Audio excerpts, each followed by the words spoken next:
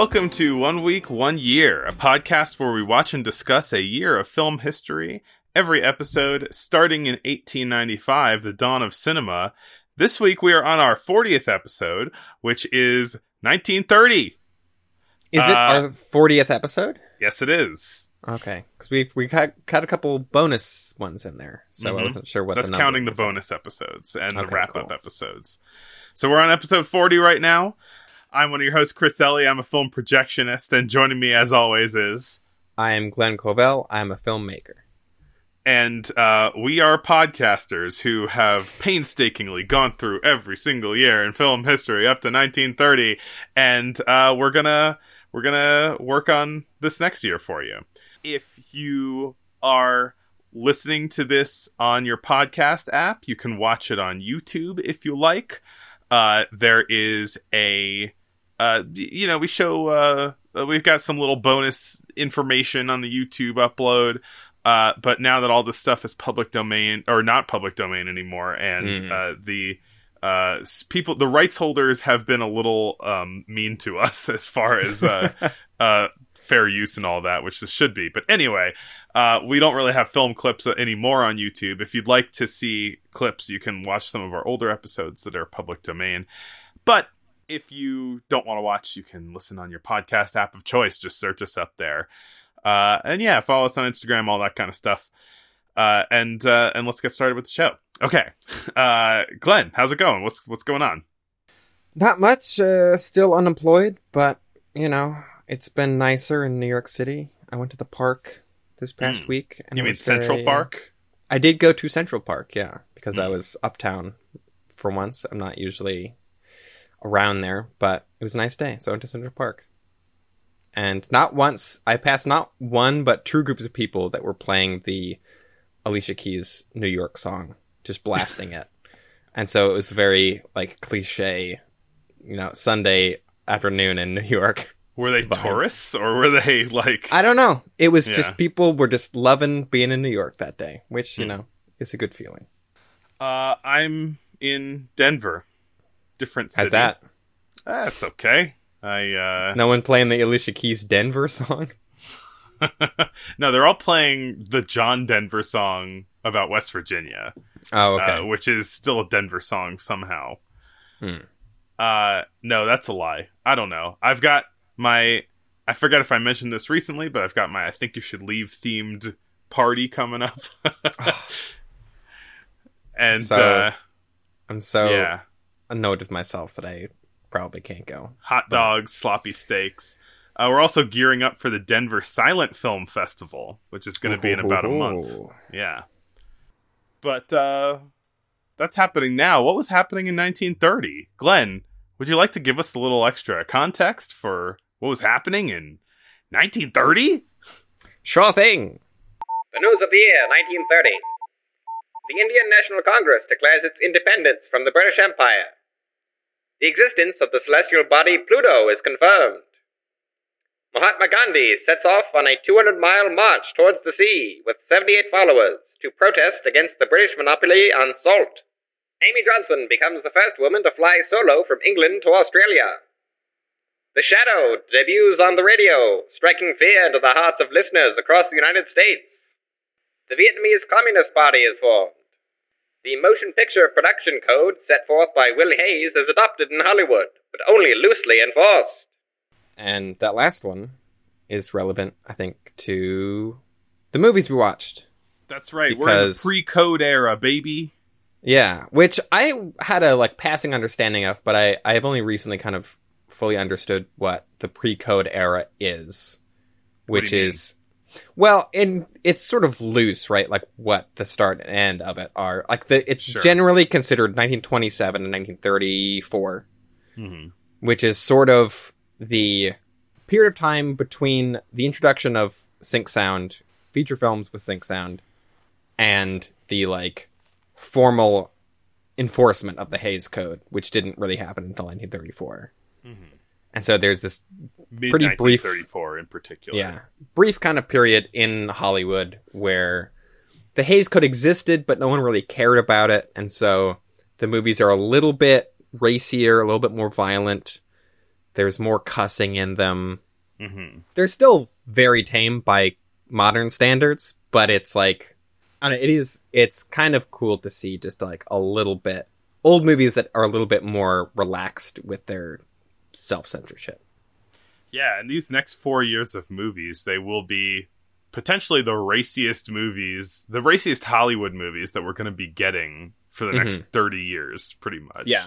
Which, I mean, from what I've seen, is like, it's not that much, but it's still more than, certainly more than like 40s or 50s movies tend to be. So, I guess also people consider 1930 to be the beginning of the golden age of Hollywood. Oh, well, that seems maybe a bit, that's even looser than pre-code, I feel like. Golden age. The peak studio system during the sound era, I suppose. Right. Yeah. Well, it is sort of colloquially, I guess, what at least Americans consider the golden age, right? It's like, it's old-timey. They're making musicals and gangster pictures. It's the classic stuff. It's the classic. Why don't we jump right from one segment into the next with 1 week, 1 reel? A couple movies that are actually 1 reel this time. Yeah, right. Very true. Maybe even half a reel, actually. Yeah, they're pretty short. We've got 2 Fleischer Brothers animated films this episode. Which we haven't talked about any Fleischer Brothers stuff yet, right? Oh, we definitely have. Oh, we have? Yeah. Okay. Out of the Inkwell, certainly. Okay. Right. God, there's been others. I think we talked about one recently, too. I don't know. Yeah. Yeah, because they're sort of the, I guess at this point, a rival to Disney's animation. Yeah, these 2 animated shorts, Dizzy Dishes and Swing You Sinners, both produced by Max Fleischer, but directed by Dave Fleischer, feel very kind of like quintessential, like 30s cartoon. It's good. It's good stuff. Yeah, in both good and bad. I mean, the only bad way I would say is that there's definitely some kind of the racism. Yeah, the racism, the caricature, and the that's creeping in there for sure. It's not maybe as in your face as maybe some other stuff, but it's they're occasionally just like, oh, yikes. Yeah, specifically in these 2 with some just kind of random, like, Jewish stereotype kind of guys in them. Yeah, but on both of these, I was just like, oh, yeah, that's there. There we go. But other than that, I think they're both pretty fun. Just in how silly and kind of, I don't know, they both have a lot of fun with cartoon logic, I guess. I think we talked about that a bit with, like, the early Disney stuff also. These feel like they're taking it a little further, even. Yes. I really like what these are doing more than what Disney's doing right now. I think, like, the Fleischer Brothers, as you were saying, really define that 1930s cartoon style. And Disney has always been in Fleischer's shadow up till now, and only really appear recently. These movies, they feel like kind of amped up. Like let's take cartoons to their extremes right now. I think some of the cell animated stuff that we have been talking about in years past has been like cartoony and squashy and stretchy at moments, but like Swing You Sinners is just so much vibrant movement, off the wall cartooniness. Yeah. Unreal things happening, that, like, you know, things stretching and transforming in cartoon logic ways. Right. It's not even squash and stretch. It's like things like transforming and morphing into other things. Yeah. Just through, you know, cartooniness. Like, anything can be anything else. Yeah. They both have a bit of a kind of, like, dream or nightmare logic to them, right? Where, right, anything is anything. And so it is the speed at which, like, characters or objects will just become other things is very is palpable. It's all very, like, let's throw any idea that we've got out there. and then like make it zany looking. I mean, it's almost like the kind of early slapstick shorts where they have a premise and then they're like, let's get everything that we can out of this premise. But these get to be a lot more visually inventive because they're not based in the real world, which is good because movies, due to the restrictions of sound, are getting less visually inventive. So cartoons can pick up the slack. Yeah. Although these cartoons have sound because they are, as stated in the opening credits of each, talk cartoons. Talk cartoons. Talkertoons. Talkertoons. I hardly know her tunes. And they're both musicals, I guess, kind of. Or they're both very musically based. They include music. I mean, so Swing You Sinners is about Bimbo, which is the Fleischer Brothers cartoon dog mascot, who probably Mickey Mouse was sort of made in the image of in certain ways. He is trying to steal a chicken. He gets caught by a cop. He runs into a graveyard, and then a bunch of ghouls and spirits chastise him for being a sinner and stealing chicken, and they do that in song.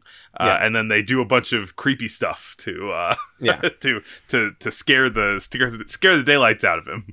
Yeah, there's a lot of dancing gravestones and butt slapping ghosts, all kinds of fun stuff.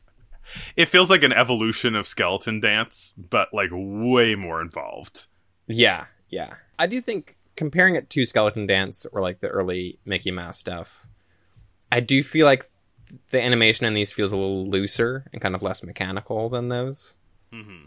It's got more energy. Yeah.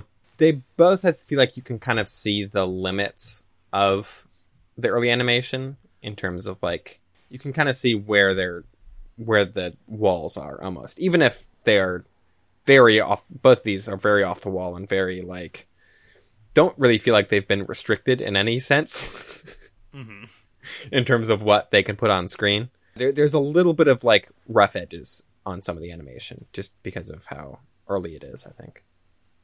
There's rough edges, but also like it is doing stuff that is kind of more involved than a lot of current day animation does. Yeah. You know, I think that animation nowadays, they found ways to economize on things in a way that might not be like visually obvious all of the time. But it comes at the cost of this rubber hose animation is what they call it. Like the rubber hose arms and legs that these characters have. Because it's just animation is not really this expressive anymore. For the most part. So cheap in some ways, but very expensive in other ways. Right. Yeah. It's a catchy tune. It's true. It's always a vibe having ghosts sing about your demise to you, you know. Which even the premise feels like such a like 1930s cartoon premise of go to a graveyard and have ghosts sing at you about how bad you are for stealing a chicken. The other short, Dizzy Dishes, like it structurally feels a lot more like an early Chaplin or Keaton short. Yeah, it's like a guy's a waiter, hijinks. Yeah, hijinks happen. But yeah, every character in this one is an anthropomorphic animal, including the first appearance of Betty Boop, who in her first appearance is a dog. She looks like more like a human than a lot of the other characters, but she's got these long dog ears, which you could almost see as if she had like gauges in her ears and took them out and they're just dangling there. She got floppy dog ears, but otherwise it's fairly recognizable as Betty Boop. Beatrice Boop, the beloved. She got the same voice. She got the same catchphrase. Yeah, she just kind of appears in there. It's mostly still about Bimbo the dog. Yeah. But this has a bit more like dialogue than Swing You Sinners. Mm-hmm. And I feel like it feels like very, like it's one of those things where a lot of things from 1930s are less kind of, right? We have a picture in our heads, like what do people talk like in the 1930s? And it's usually this very exaggerated, mid-Atlantic accent sort of thing. And I feel like the dialogue in Dizzy Dishes is exactly, because it's a cartoon already, is exactly what it's like the cartoon voice of people in the 1930s, how they spoke. It's very like, meh, meh, meh, meh. You know, it's just this like nasal kind of loud way of talking. Yeah, very, very kind of see kind of stuff. Yeah. Which I think we're going to be getting into some of the actors that actually popularized that, where that voice comes from pretty soon, which will be fun to talk about. I'm looking at my Ultimate Gangsters Collection Blu-ray right there past you go. the camera. Yeah, Daisy Dukes is kind of insane. There's a lot of very weird jokes in it. There's a big mean dog. I think he's a dog, like a bulldog, who's very hungry and wants a roast duck. But because Bimbo's taking too long in the kitchen, he decides to make a sandwich out of the dishes on the table and eat that. And then proceeds to eat the table. He first eats the leg of the table. And He's then, the leg of the table, which has a bone in it. Like he breaks, which is like perfect cartoon logic. Right, he breaks the leg off the table and takes a big bite out of it like it's a turkey leg, but then there's a bone in it, which and then he eats the bone. Introduces a whole concept of why are there bones in the table. Terrifying. That was, I think, the thing I laughed at the most was just this guy eating everything around him, and it's almost like just through his interacting with it, it kind of becomes food. Yeah.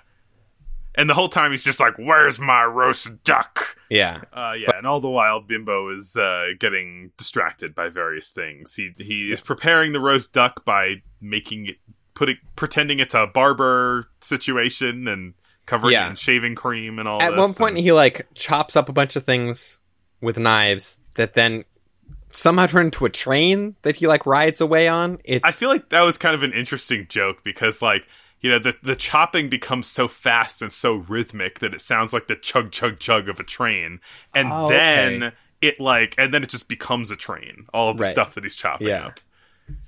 Because I was like, oh, he's gonna make food out of this that he's chopping up, but then no, it becomes a train for his escape. Yeah, and then he just bursts through the wall on his food train. Yeah. They're a lot of fun. Yeah, minus Cartoons. the caricature stuff, but yeah.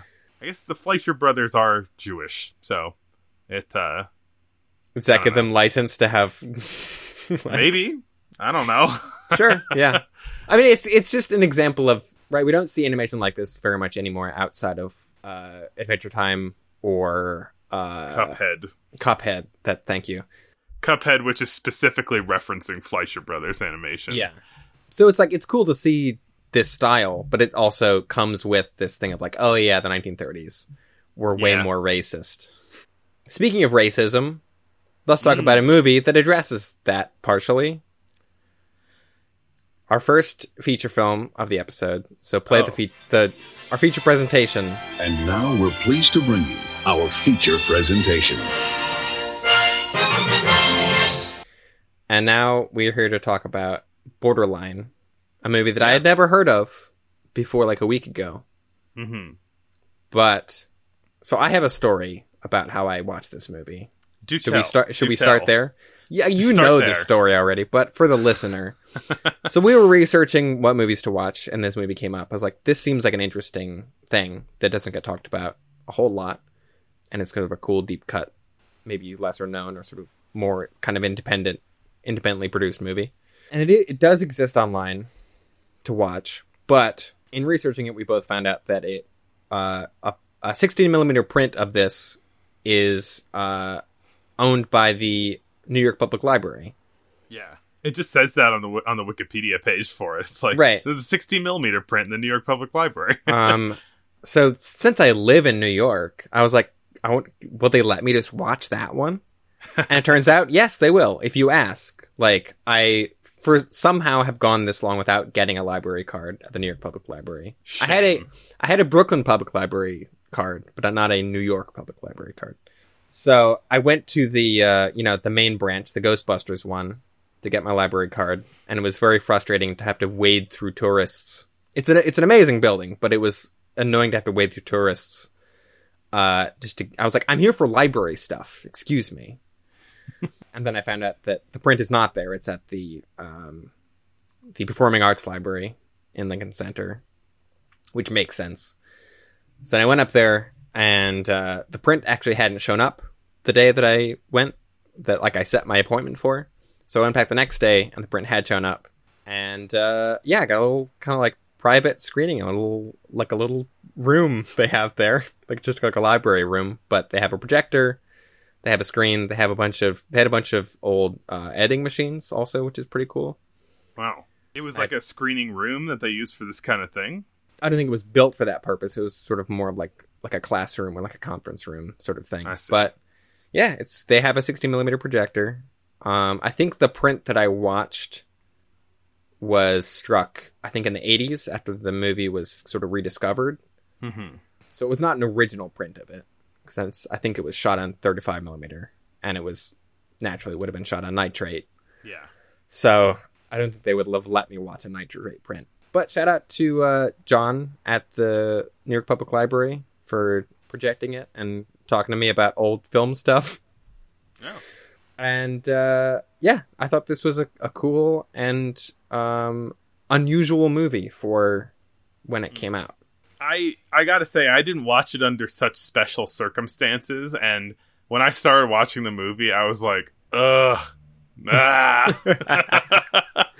I started watching it and I was immediately like leaning forward, like, all right, I'm gonna like watch this thing in a very academic way and like try to absorb as much of it as I can.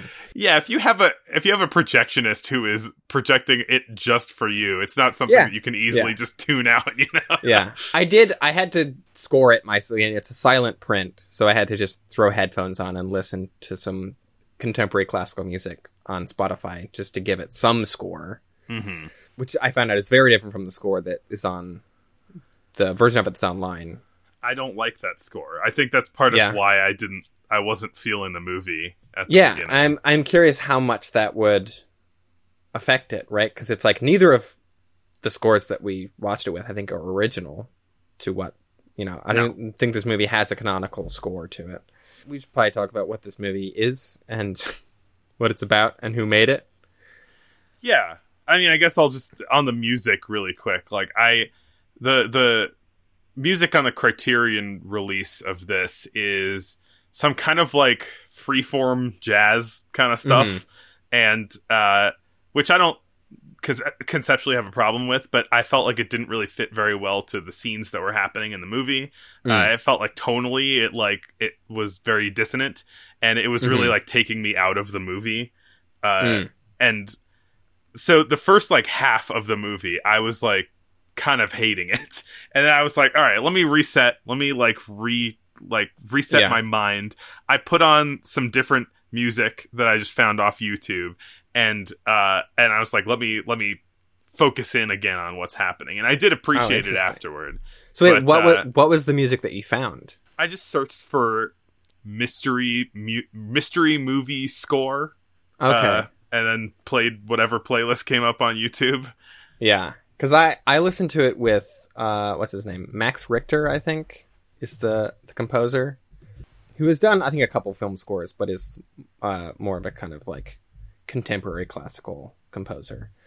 His one thing that he's most famous for is On the Nature of Daylight, which is in every movie, every TV show. If there's a sad scene, that piece plays. It's in so many things. It's very good, but it's also at the point now where if I hear it in something, I'm just like, oh, here we go. It was maybe a little bit dour the movie's not the most chipper movie in the world, but it maybe could have used something a little faster tempo. But anyway, right. This movie is made in a fashion that is very inspired by Soviet montage. It's about something, I think, a little smaller scale than Battleship Potemkin. Yeah. But a little more emotionally driven, but it's applying a lot of the same sort of techniques. As far as like the quick cutting and showing parts of a scene to that are off the action to just kind of get a sense of what's going on, or like cutting to something that is sort of metaphorically resonant to what is happening in the main scene, and just having like a shot of something else. I I think that's part of what was sort of putting me off the movie a little bit, because I think that, like, when you combine it with this kind of, like, wordless emoting, it feels a little formless.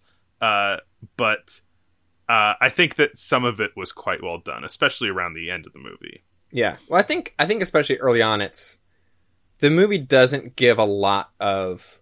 It's not really prioritizing narrative clarity. Like, for the first half, I didn't really understand what was happening in terms of the plot or how the characters related to each other, or, you know, you kind of pick up things just by how, you know, how people are reacting to certain things. But it's like, there's very few intertitles in this, and it starts kind of en media res. Like, it doesn't really have, like, an introduction where you, like, meet all the characters and find out who they are. It sort of starts with, like, the plot already in motion.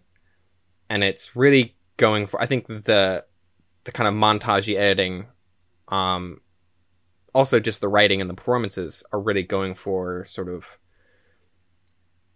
creating a feeling over narrative clarity, right? It's like a lot of the reasons for individual shots or individual edits are not to sort of like convey a specific piece of information, but more to kind of give an emotional feeling. Yeah, it's vibes forward, which I think maybe stands in contrast to Eisenstein, at least what we've seen of him, because, like, Eisenstein is building a vibe, but every cut has a purpose. And I think sometimes this is doing some cutting that, like, I'm like, okay, but why did you do that, though? You know?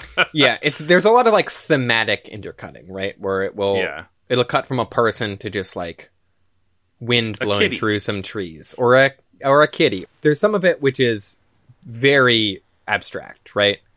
And some of it which I think is like really, really great uses of like match cuts. There's a couple really, really good match cuts in this movie. Yeah, definitely. One with two knives that is like perfect. It is like a great example of what a match cut kind of should be. Yeah, from a scene of somebody kind of goofing around with a knife, and then another scene where someone is kind of taking a bloody knife that they just killed someone with and throwing it in a bucket of water. Yeah, it's so seamless, and it's like on the action so perfectly that for a split second you think that it's the same knife, and then you realize we've cut away to a different scene. Yeah, it's very good. There's something happening on one side of a door, and someone's got their hand like on the door handle. And then you are cutting to the other side of the door to a hand that's on the other side of the door handle to transition from one side of the door to the other, scene-wise.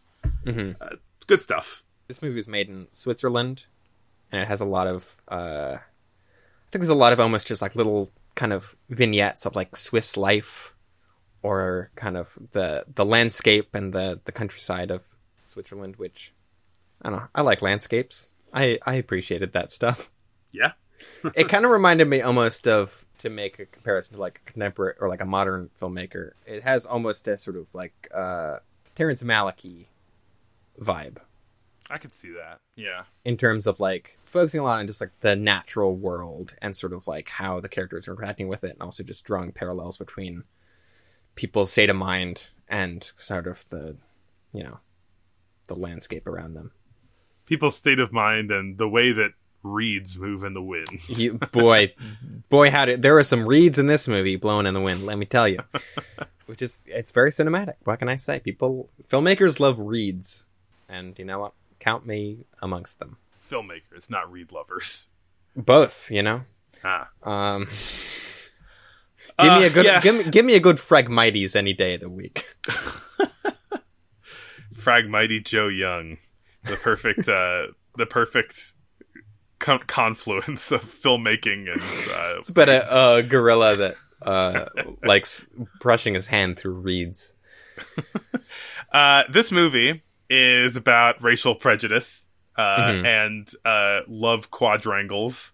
Yeah, as and many jealousy. silent films are. Yeah, and yeah. There's a lot of there's just like a lot of like intrigue of like, I'm with this person, but I love this person, but that makes me jealous, so I'm going to confront this person about that. that's like the meat of the movie generally. Yeah. Then sprinkle in like how the two of the people involved are black in a white town, and that there are people who are not fans of them because they're racist. Yeah. The movie makes that pretty explicit. There are some slurs thrown in there. So if you wondered how racist the characters were, it's like, oh no, they know. About half, there are so few intertitles in this that about half of them have the N-word in them. Right, it's like 2 out of 4. Yeah. Because I think if there's more than 4, it's not by that many. There might be like 6 or 7 total. Yeah. At the most. This movie was made by a group of artists in Europe called the Pool Group that were mostly poets. The director of this movie, Kenneth McPherson, and then there were 2 sort of authors / poets who had their sort of writing monikers were HD and Breyer, but they had full names that I did not write down. Annie Winifred Ellerman and Hilda Doolittle. Yeah. And they were the Pool Group, and they, wrote intellectual essays and poetry and short stories. And Kenneth McPherson he was already a filmmaker when he made this movie, but this is his first and only feature film. This movie's about, it's like a little over an hour. And I can kind of see, this movie does have a bit of a kind of like European, like early 20th century, like intellectualist vibe to it, I guess, in terms of, I guess it's an avant-garde movie, right? And it's like playing around with very, at the time, like kind of cutting edge editing stuff. Mm-hmm. I think this movie formally, in terms of like the form of it, like how it's shot and edited and made, is way more interesting than most of their stuff that we watched from this year. Like it's trying stuff, right? It's trying a lot of match cutting and a lot of fast edits and sort of like playing around with time and space in terms of the editing and how it's being shot. And like, it's playing with really big ideas of like prejudice and sort of like interpersonal relationships and things like that. And it's doing it all without any hand holding. It's not trying to like set forth this like a clear sort of like narrative with it. It's like you said, very vibes forward. So I appreciated those things about it, that it was like, I don't know, it was trying stuff. And I don't know if I would necessarily call this an experimental movie. Maybe for the time it was.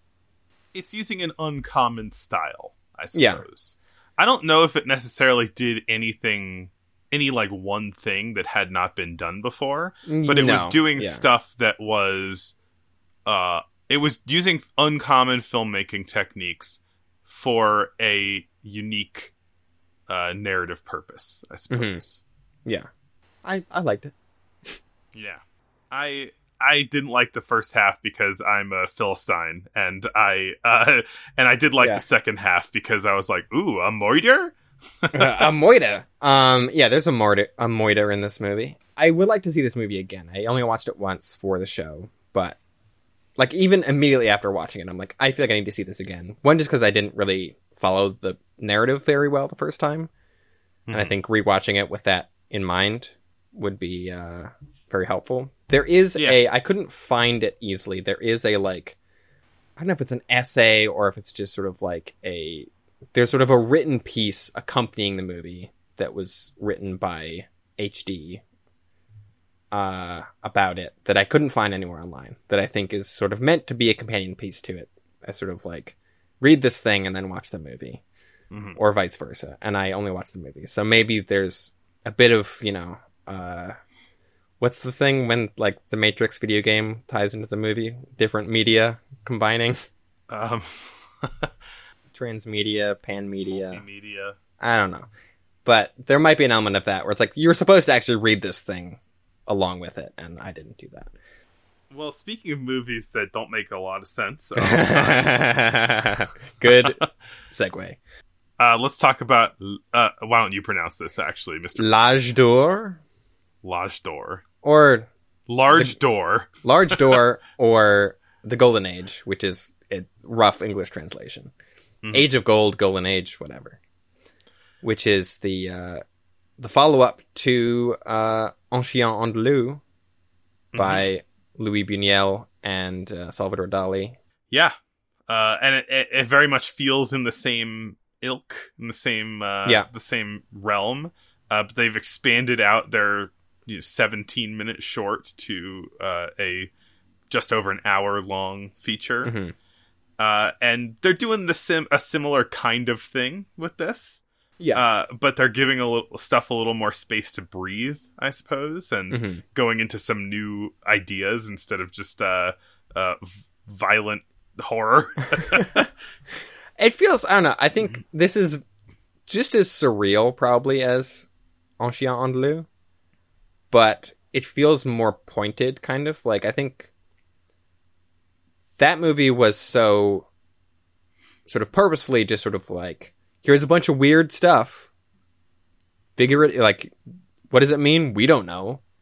Like, it's just weird stuff. Like, it means something. What does it mean to you? Like, what thoughts does this stir in you, audience member? Whereas this feels like there's more intent behind the imagery. Yeah. Where instead of just being like, what if ants came out of a hand? That's crazy, right? It's like, well, let's have a bunch of bishops sitting on the rocks by the ocean. And it's like, that feels more deliberate to me. It feels like they're making a point about, like, Catholicism or religion or something. I'm not sure exactly what point they're making. But. Some religious stuff going on. I guess we should say also, Borderline was a silent film, and this is a talkie, unlike Un Chien Andalou, but it's like barely a talking film. There are maybe like 3 or 4 scenes that have dialogue, and the rest have kind of almost a movie tone-esque sync sound kind of situation.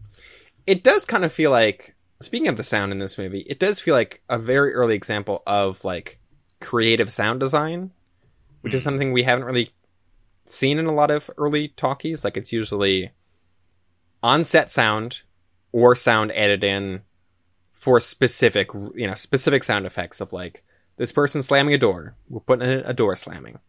Whereas this movie is a little bit more, because it's such a, surrealist movie, there's a bit more sort of like creative, subjective sound design stuff going on. Or even things of like, there's someone walks into their bedroom and there's a cow there with a cowbell on, and the cow leaves the room. The cow leaves the room, so the cow is off screen, but we still hear the cowbell, like, echoing from the next room. It kind of becomes... It starts as diegetic, and then it just becomes this, like, ringing echoing that goes on forever and fills all of the space, which is But it's, like, neat. We haven't seen a lot of that yet. We haven't, like, now that sound is a thing in movies, it is nice to see someone actually trying to use it in an interesting way, as opposed to just, what would this thing sound like if we filmed it? It's because this is so concerned with the kind of, visual imagery, just kind of what you get out of a certain visual image. They're using the sound occasionally to give you some sort of sonic imagery to layer on top of it. That cowbell, like, continues on over the next scene. And you're like, what's the juxtaposition here, Yeah, there's a bit with, like, lava bubbling, and they put the sound of a toilet flushing over it, which is great. Was that lava? I thought it was like goopy brown mud. And it might be mud. That's funny, actually. I thought it might be lava. I don't know. Maybe I'm wrong. I know that it's black and white, so it's hard to tell. Psycho often gets the credit for the first toilet flush shown on screen, because it was considered, why would you? It's too inappropriate to show that. But this has a toilet flushing off screen, but while it is showing you just burbling gooey mud. Yeah. So arguably, maybe even more. Yeah. Arguably more inappropriate. Yeah. It was funny, though. I'm curious how true that is, because I wonder if that's in an American film or if that goes for any film. Probably just an American film. Yeah. They're the ones that had all the strict censorship. But maybe not. I don't know. This movie starts with a mini documentary on scorpions. Yeah, sort of 1930s Planet Earth. Which is cool. Like, it's cool just to see old footage of scorpions. Yeah. I actually couldn't tell whether it was stop motion or real. They're real scorpions, yeah. Okay, yeah. But yeah, I think it's just kind of funny to, like, what can we do in our movie where we're throwing a bunch of weird stuff in? Let's start it with a documentary about Scorpos, you know? Yeah. Not a bad way to start a movie. I was immediately hooked. This movie feels very satirical, right? With all of the sort of surreal imagery in it. It feels very... If it's making any sort of point with it, it feels like it's very critical, I guess, of, like, aristocracy or the sort of bourgeoisie society of Europe at the time. Yeah, there's a scene with, like, a dinner party with some rich people, and they're just sitting there in all their fancy garb, and there are, like, half a dozen flies on their faces. Yeah. I guess there's also, like, some kind of commentary on... horniness? I don't know. Yes. Yeah. That's the word This might be the horniest movie we've watched for the show so far. I don't know if the movie is, though. I feel like it, like... I don't know. It's got, like, a weird relationship with it. The characters probably are. But, yeah, the movie is almost... It's not necessarily judgmental against it, but it's almost, like, poking fun at them for how horny they are a little bit. I don't know. There's, like, a guy who, like, he is just bumbling from thing to thing, not being able to... just losing track of himself over how horny he is. Yeah. Well, there's a couple, right? There's a man and a woman who are both... It seems like all they want to do is make out on the ground in the dirt. And people keep, like, preventing them from doing so. People, like, the guards keep showing up and, like, pulling them away. Yeah. The guards of society, man. Or the church. Yeah. But... all those bishops sitting by the ocean that turn into skeletons. There's just so much imagery in this movie. Just shout out stuff. And it's kind of hard to, like, summarize this because it doesn't really have a, like, its plot is just a bunch of weird stuff happens. We could talk about, some of the specific imagery in it. I think this movie reminded me of, actually, is, like, Monty Python sketches, just in terms of how quickly it will move from one thing to another and how like surreal it is. Different. Right. Yeah. But even some of the, like, humor of it feels almost a little similar. There's a bit, right, where early on when the guy is getting dragged away, there's a little dog, and he, like, takes the time to, like, break away from the people dragging him away to kick the dog. And it's like a little tiny dog. I hope this was done safely. It might not have been, but it is, for as cruel as it is, the timing of it is very funny. And they put in a little sound effect, which sounds like a person making the sound of just like, as the dog, like, flies off screen. It feels like taking the dog from Anchorman. It's, like, such a ridiculous moment that I have no idea why it's there, but it made me chuckle. And I love dogs. I hate to see anything bad happen to one, but it was the comedic timing of it was good enough that it got me. We'll just try and remain ignorant as to whether this was a Cannibal Holocaust Turtles situation. Yeah, I mean, the fact that it was made in Europe in 1930 makes me... He probably just kicked the dog. Like, you know, I don't think that they were doing wire work at that point. There's a bit in sort of the first, maybe third of this movie that made me think it's kind of a parody of, like, City Symphony movies. There's a bit that's like, the hustle and bustle of modern life in the city. And it's like, are they kind of making fun of, like, you know, Berlin, Symphony of a Great City a little bit? Or just that kind of genre? Because that was, like, right, that was a thing when this movie was getting made. So, oh yeah, after, so he kicks the dog early on. Later on, he does the same thing to a blind man. There's just a blind man walking down the street, and he, like, takes time away from whatever he was doing to go kick that guy. Well, yeah, the guy he's trying to take a taxi.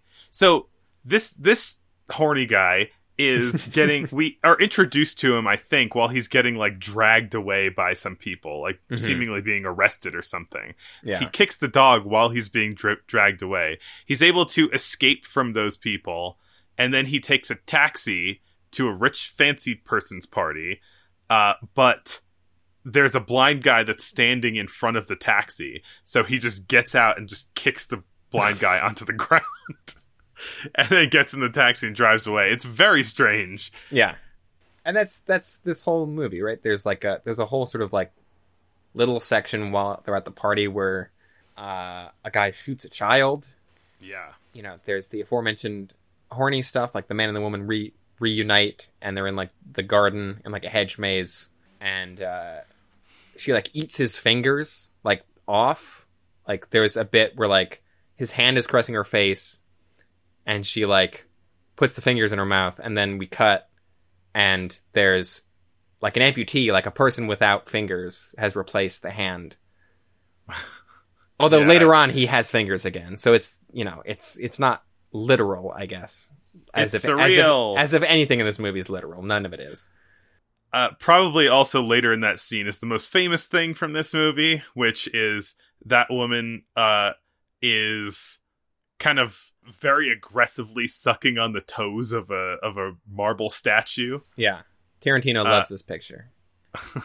That scene was actually reproduced in the end of a David Bowie music video. Where he does that right at the end of the video in a similar fashion. David Bowie, big fan of Louis Buñuel movies. This movie ends with like a bunch of kind of dignitaries, one of whom kind of looks like Jesus, who are walking into a castle to participate in an orgy. When they leave, like one of the women like tries to leave, and then the Jesus guy like kind of brings her back in and ostensibly murders her. And then he walks back out again, and the last scene of the movie is when he walks out, his beard is gone though. When he walks out, his beard is gone. That means something. I just don't know what it is. And then the last scene of the last image of the movie is a crucifix with like 8 women's scalps like hanging from it. Yeah. That's like, there's clear things that this movie is about, and I think those are sort of like aristocracy, religion, and like sexual repression. Mm-hmm. And the interplay between all those things. Yeah. What specific points it's trying to make about those, I'm less clear on, just because of how surreal the movie is. But yeah, I feel like its broader sort of ideas are come across. Yeah. Through all of the weirdness. And, you know, the weirdness is part of it. I think I'm probably more of a fan of Un Chien Andalou. I think, like, its shorter running time and focus on just extreme violence makes it feel a little more punchy. Even though there's more abstract imagery in this, but, like, you're more shocked by the abstract imagery in the other movie. Nothing in this comes anywhere close to the razor blade through the eyeball. Like, I mean, that's one of the most like famous images in, you know, all of silent film, maybe all of film history. I don't know, but it's, you know, it's a very like visceral, shocking thing to see. Even if it's a goat eyeball, it's still just like it's it, you know, it gets you. And I feel like this movie, for all of its ambition, it never quite reaches that level of just like instilling a feeling in the audience quite to such a degree that does. Another movie that deals with upper crust society, which I'm sure you loved. Oh boy. Is Animal Crackers. Animal Crackers. Which is more or less the same movie as the last Marx Brothers movie that we watched. Yeah, pretty much. I wrote down almost a remake of The Coconuts. Like, in terms of its characters, its plot, it's remarkably similar. And they were sort of like, let's do another one of these. Change nothing. Change like the bare basics of the premise, and the character names, and that's about it. You were correct. I did not enjoy this one. I was very excited, having never seen any Marx Brothers movies, to like, all right, we're gonna get to go watch Marx Brothers stuff. I'm sure that's gonna be great. And I don't know. So far, it's like 0 for 2 with the Marx Brothers for me. I do Maybe not. we should take a break until Duck Soup. I think we should. Yes, I think until 33, we should take a break from the Marx Brothers, because I get what their shtick is, and I don't enjoy it. That's funny. Yeah, I mean, like, I enjoyed Coconuts. This is probably better than Coconuts. It's more marginally. It's like less incompetently made. It's still kind of a mess, though. Like, there's still there's, we're talking about the sort of weirdo European avant-garde shit. This is a Hollywood movie, and there's just straight up bad edits in this, and like, well, it's a New York movie. It was filmed in New York or New Jersey. I know, but it's like, it's not well made. Like, it's the only real merits this movie has, I think, are its writing and its performances. Neither of which I particularly enjoyed anyway. But yeah. So this is sort of another situation where the Marx Brothers are all kind of playing similar characters to who they were before. Yeah. Except in a different setting rather than in Florida. I don't know where this is supposed to be. I think it's Long Island. Long Island, yeah. It's at a fancy house in Long Island. And Groucho Marx is an adventurer who has done some mildly racist things in Africa, and he's coming home to regale an upper crust party about his adventures in Africa, while at the same time there is being revealed a $100,000 painting that is the pride and joy of the owner of the house, and then there are some hijinks involved with crime related to the painting, like there were crime hijinks in the last one as well. Much like in the Coconuts, there are sort of like competing heist plans to steal or replace the painting. Like the Coconuts, this is also based on a stage musical that shared a lot of the same cast. I mean, Marx Brothers, and I think most of like the key cast members carried over from the stage version. And we had a key cast member who carried over from Coconuts too, which is Margaret Dumont, who kind of plays the rich woman who is sort of the most immediate foil to Groucho's jokes, where she just kind of smiles and goes, "Oh, you know." Right. To the point where there's there's one of them that is just, it's so absurd that like I couldn't deal with it. What are you talking about? There's a bit where a bunch of women show up, and Groucho, playing Captain Spaulding, which is a character name that has been reused in other things. It was in Devil's Rejects, and also there's a character in MASH named Captain Spaulding. And it was initially named after a guy who was a real army captain who got busted for dealing cocaine to Hollywood people. Didn't know that. There's a bit where a bunch of young ladies show up, and Captain Spaulding says, "I'm going to sow a couple of wild oats." Basically saying, I'm going to fuck all these ladies. And, the old upper crust people are like, "Oh, isn't the captain amusing? He's so charming." And it's like, is he? I don't know. I don't see it that way. Right. Which I guess is the joke, but... This movie has some, kind of edgy references to sex, I guess. Some of which were cut out when it was re-released kind of deep into the code era. Yeah, this movie it's very cheeky, right? It's very like, check this out, man. It's as is the Marx Brothers way. Yeah, including Groucho talking to the camera as he might talk to the audience on the stage version. Yeah, but it isn't even like... It's like that thing obviously works sometimes, right? Like, everyone loves Fleabag because it's great. And I know that it's almost like a joke now to have like characters talk to camera, because it's like it's a very common thing to do. And I think it's not the easiest thing in the world to pull off, but when it's done well, it really works, I think. I don't really think it's done well here. It feels like the sort of thing that would work on stage, Yeah. where he then just turns to the audience. He's like, check this out. I don't But think he does it quite as much in this one, but there is one part where, you know, he's doing one of his million jokes that he does, and he's like, and he goes to the camera and he's like, they can't all be great, right? You know? right. And I was like, correct, sir. 1 out of 10 is not a great ratio. I think a lot of this probably worked better on stage than it does in the movie. It feels very stagey, right? Like, For sure. a lot of the Yeah. sets feel like stage sets. A lot of the blocking feels very theater inspired. It doesn't feel like a lot was done to sort of adapt this from the stage version, so much as just sort of like, we're going to film it with cameras and then Yeah. release it to people. It's pretty restricted in terms of number of locations too. Like they didn't do anything to make it, you know, take advantage of it being a movie. It was probably just made pretty quickly Yeah. and cheaply.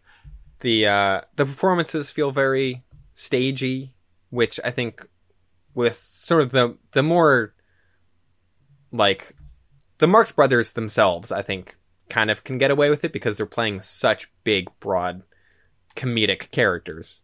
But I feel like the supporting cast that are all ostensibly playing normal people, which is another thing in this movie where like everyone else in the movie is just acts like a person. And then the Marx Brothers characters just act like maniacs, and no one even seems to really acknowledge this. They're just kind of annoyed at them. Yeah.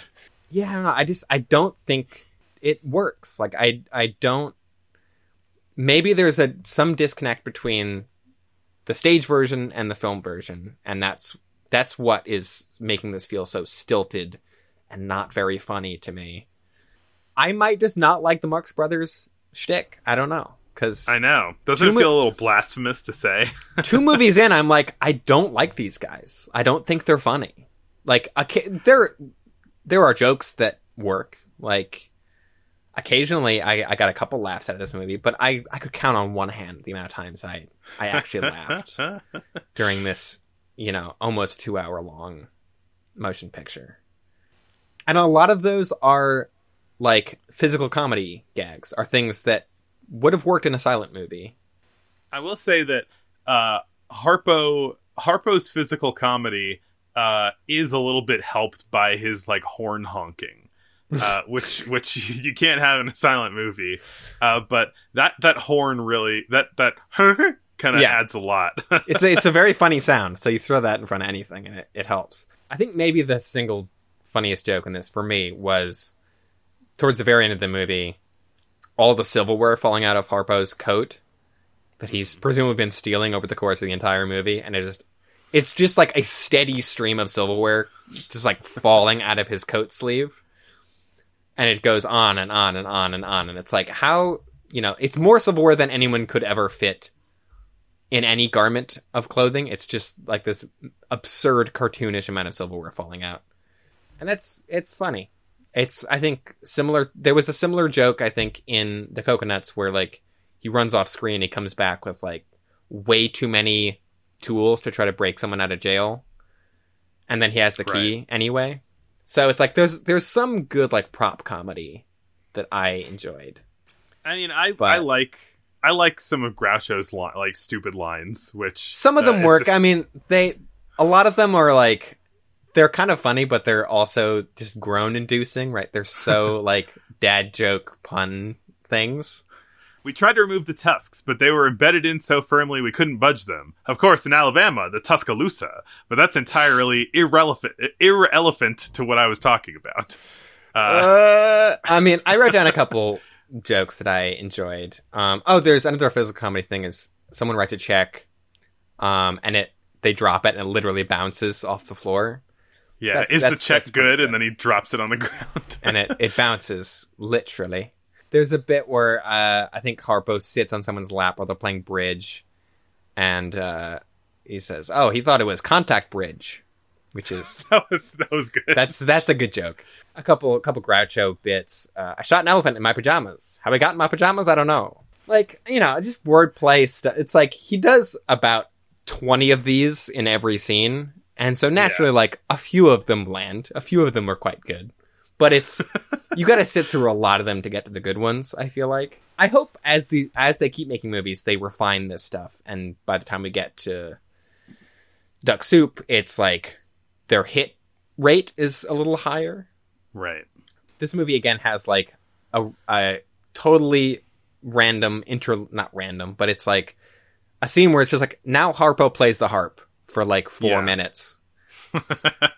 Yeah, when that happened, I was like, okay, good, I can stop paying attention for a little while. It's like, oh, okay, I can microwave my soup or whatever. Yeah, I think this movie has pretty much all of the same problems as the Coconuts. Yeah. The audio's a little bit better. A little bit, but it's still, even that kind of reminded me of the bit in Singing in the Rain with the pearls. There's nothing quite that bad. Yeah. But just things that don't sound well, or sort of unrefined on-set sound that is, I think, drowned out by some other noises or something.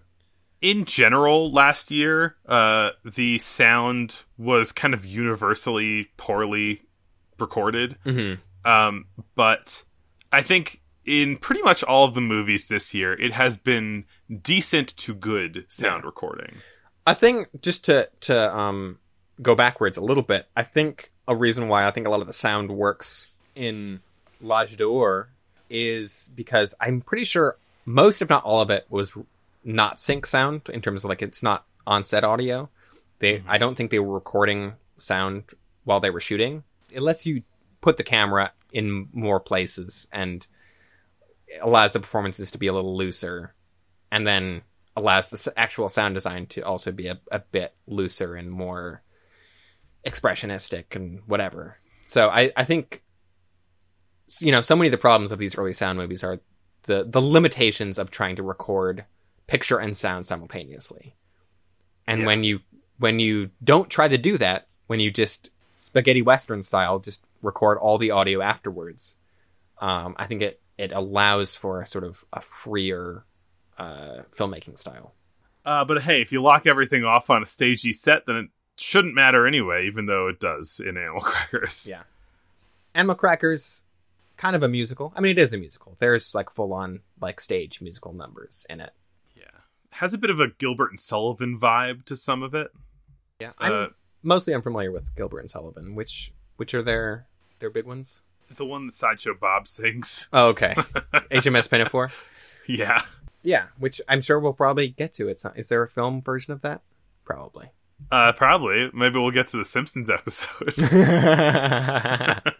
But another movie that has sort of musical performance in it is Morocco, directed by Joseph von Sternberg and starring Marlene Dietrich. Yes. Who are both pretty famous at this point, or sort of like the 1930s are like the start of their famous run that they had as director and star. Yeah, I think Marlene Dietrich was still pretty new at this point. Yeah. They had done one film for UFA in Germany called The Blue Angel, which was their first collaboration, which I also watched, but you didn't. And I don't know if I have a lot to say about it. I didn't take any notes because I watched it yesterday, just because like I want to see it here. No, I'm just like that was just me watching too many things. Well, it also stars Gary Cooper. Yeah, young Gary Cooper, famous actor who was in Wings, but he's like one of the leads in this. Yeah, and he's went on to make a lot of really big stuff. Got some Best Actor wins and all that. But this is a movie that is kind of just concerning a lot of... It's a love triangle, of course, because everything is. Classic old movie plot. I cannot get over the fact how every single movie is a love triangle. Yeah. Yep. Yeah. It has a lot more maybe kind of silent longing than a lot of other movies of its ilk. A lot of like people just missing each other in terms of like being on board with the same stuff at the same time, and then kind of things just getting awkward. Yeah, it's a better written love triangle than I think we're used to seeing.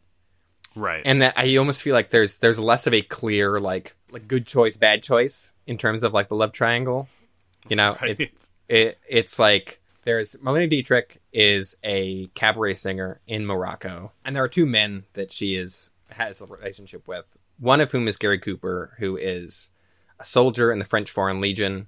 He's got big Rick O'Connell from The Mummy vibes, which, like, I wouldn't be surprised if this movie is, like, where that element of that character comes from. Huh. And he's the sort of, like, rough and tumble, more kind of traditionally masculine, physical presence sort of character. And then there is, what's the other guy's name? La Bessière. La Bessière, who is a much more of a sort of, like, wealthy, tuxedo-wearing, fancy pants sort of man with his waxed mustache and his nice cocktails and glamorous lifestyle. He's played by Adolphe Menjou, who was in The Woman of Paris. Yeah. Well, the movie doesn't necessarily judge either of those characters as, like, one isn't a sort of clear hero or villain. It's sort of like, yeah, Marlene Dietrich's character is sort of like split between these two dudes, but I feel like in a lot of these love triangle movies, there's like one of these guys is clearly a huge asshole, and one of them is a saintly cowboy who, like, rescues children from the well, you know? yeah.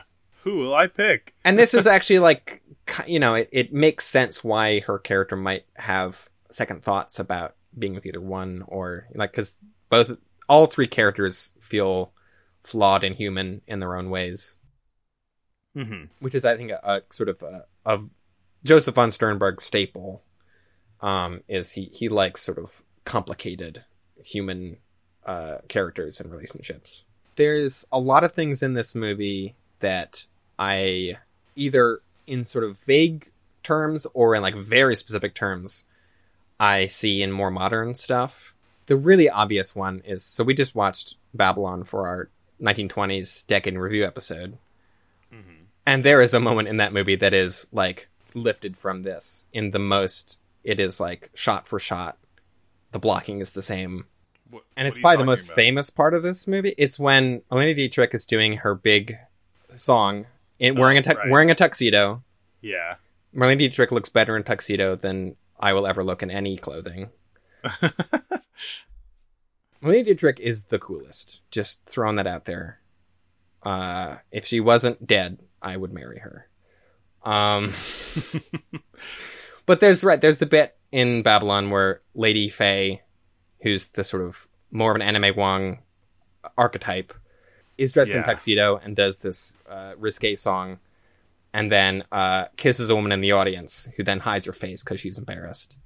Which is just a thing that happens in this movie. Like, it is, just the blocking of it is, like, identical. Marlene Dietrich's body language and just general, the way that she acts while she's performing the song, or multiple songs in this movie, reminded me also of, like, Jessica Rabbit a little bit, which I realize Jessica Rabbit is a composite of, like, every 1930s or 40s, like, singer and or actress. Yeah. But there's certainly some Marlene Dietrich in there. Yeah, it's a good scene. It also, like, I guess notably in the scene, she, she's in a tuxedo and she is kind of like playing a male role in a way, and she kisses a woman who's in the audience, and I think that was kind of considered a bit much later on in the Hays Code, but would not have happened in 1935. No. One of several examples of this movie having sort of a bit more risque-ness to it. There's a great line in the beginning of the movie where Gary Cooper sees a woman who holds up her fingers to say, like, come to my apartment tonight at this time. And he holds up his fingers to confirm, and his, like, officer or whatever comes over and says, hey, what are you doing? What are you doing with those fingers? And he says, nothing. Yet. Yeah, I was pretty surprised by that line, too. Yeah. That's a good example of, like, what pre-code movies are like. It's like, they go a bit harder than what I think what I feel like most people tend to think of in 1930s movies, which are fairly sort of staid and classy. There's this nice chunk of time where they're less not less classy, but are just like they're allowed to actually be about things. Movie. It's a very Yeah. classy movie. There's a lot of tuxedos in it.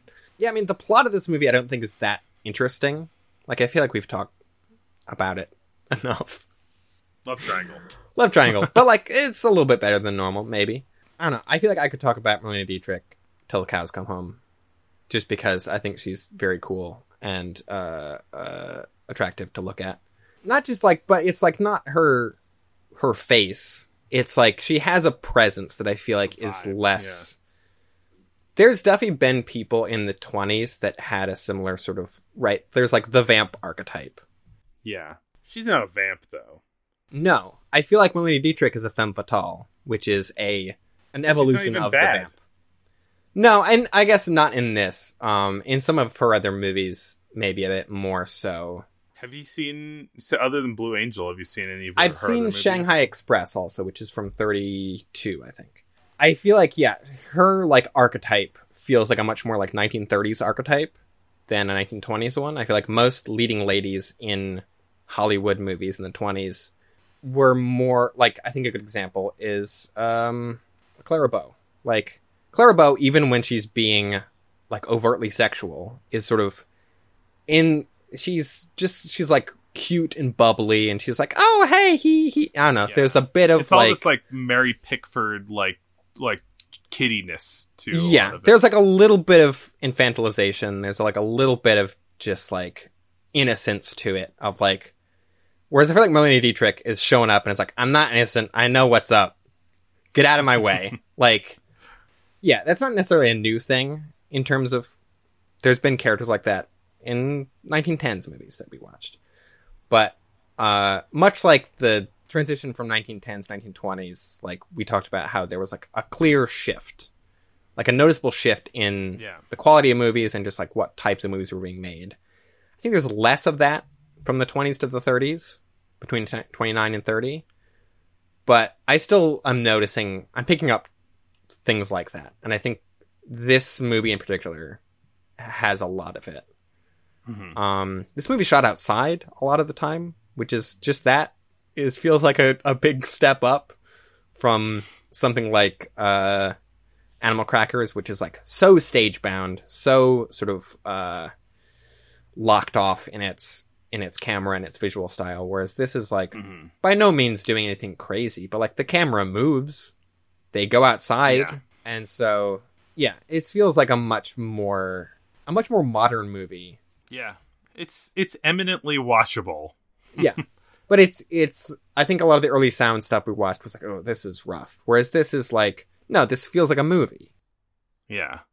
I think especially these movies that we're going to talk on the back half of the episode about, they are movies that don't feel so incompetently made sound-wise and are actually just like, yeah, good movies. Yeah. I could just say facts that I learned, but I don't know, that might not be the most interesting conversation. We'll probably be watching more Dietrich Sternberg movies in the next couple of years, maybe. So maybe this is one of the more. I mean, this like Blue Angel is the first, and that's the only German one. That one feels very German, whereas this feels much more Hollywood. Mm-hmm. But I don't know. They seemed like an interesting two people, and they worked together a lot during this short time period. Joseph von Sternberg was apparently very controlling, like possibly bordering on abusive, but Marlene Dietrich never had anything bad to say about him, and was like, no, that's how we work. Like, that's what I'm showing up for. You mean as a director? Yeah, like but like with her specifically, like he would be like super, super controlling in terms of like trying to craft her performance. And there's even, it's apparently sort of a thing where like people don't even know who to credit more for like the movie's success, because it's like they're such a sort of like close collaboration. They were both married, but both had a semi-romantic relationship during the making of the movies. Marlene Dietrich had a pretty like open marriage her whole life, so she had like many affairs with men and women just all over the place. I think like multiple during the making of this movie. I think Gary Cooper was having an affair with someone else, but then they also might have hooked up during the making of this. Also, it's, you know, reading about the people who made this movie, I'm like, oh, they were all sleeping together all the time. That was just their thing. It was very open. It was very loose. There's Great. another Good movie for we them. talked about recently that was like that, right? I think it was Wings, right? Oh, yeah, that's right. Also involving Gary Cooper. Gary Cooper was just, having a grand old time on all these movie sets. I like the end of this movie. It's just like good filmmaking, right? This movie ends with Amy Jolly. Amy Jolly. So Amy Jolly, all her hemming and hawing, eventually, Gary Cooper's going off into the desert to fight with the Legion, and he's, disappearing over the horizon, and she finally decides to run after him into the desert. And as she's running, she takes off her heels and leaves them behind in the sand, which is just, it's very obvious, but it's a nice little kind of visual metaphor for she's living behind her old fancy rich person life with the fancy rich man to go live in the desert with a soldier who might die at any point. And it's the last shot is her disappearing over the horizon, and then the Paramount logo fades up over the sound of just the howling wind, which is I don't know, another nice use of sound design. It's not doing anything that crazy with it, but it's using sound in a way that isn't just, here is a thing happening, what sound would it make? Right. And I feel like this would normally be a kind of swelling music over the end. Yeah, no. It's a kind of a dour note to end on, because it's she's running after the man that she's presumably in love with, which is a very romantic way to end a movie, but it feels almost The Graduate, where it's this thing of is this a happy ending? I can't tell. There's an element of just kind of the ominousness to it that is this might not work out still. Which, I mean, they kind of haven't, appreciate about it. That's the thing, is through the whole movie, they haven't really had a fantastic back and forth, No. It's they're both kind of wounded people running from a dark past, which in both cases is unspecified. So it's you get that they have a kind of, they can relate to each other in a way that they can't relate to other people. But it's still it doesn't necessarily feel like they have a great happy life after this movie, Yeah. A thing that I thought of, so this is also in combination with Shanghai Express, which is a pretty similar movie to this in a lot of ways. Casablanca feels like a sort of post von Sternberg movie with see that. Its sort of central sort of exotic location in quotes, two Europeans, and it's sort of transient characters who are either running from something or running to something, or there's doomed romance, there's regret, there's criminal shadiness going on. This movie feels, in addition to being set in Morocco, feels very Casablanca-like. It's a sort of a proto-Casablanca. Play it again, baby. That famous line from Casablanca, play it again, baby! Another movie that pushes the limits of the production code, the pre-code acceptability. Another movie that has a lot of sort of, for the time, risque stuff in it. Yeah. Hell's Angels, directed by Howard Hughes. That old crazy man, Howard Hughes, made a movie that he paid for with his drill bit money that his parents gave him when they died. Show me all the blueprints. Show me all the blueprints. He had not made blueprints yet by this point. I had seen this movie before because I saw the Martin Scorsese movie, The Aviator, when it came out, and I was like, I want to see that movie that they're making in it. And so I saw this movie when I was 15, maybe. Mm-hmm. Had you seen this before? No, I have not. I think I remember not loving it, but just thinking this is an interesting artifact of its time. And I think that more or less holds true rewatching it. I don't necessarily think this movie is great. There's good stuff in it, but ultimately it has such a I don't want to say nihilism, but a misanthropy to it. It's so the characters are so miserable, and it ends on such a note of just sort of everything sucks. I think, I mean, this movie also the characters are miserable, but they're also douchebags, Yeah, right. They're miserable and they're also just bad people. Or they're dumb, or some combination of the two.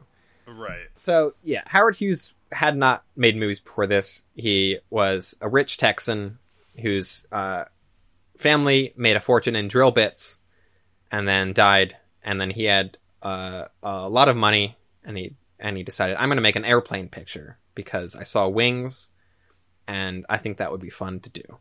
This is a very post-Wings film. Yeah, this is for sure. This is more or less like, I want to make Wings also.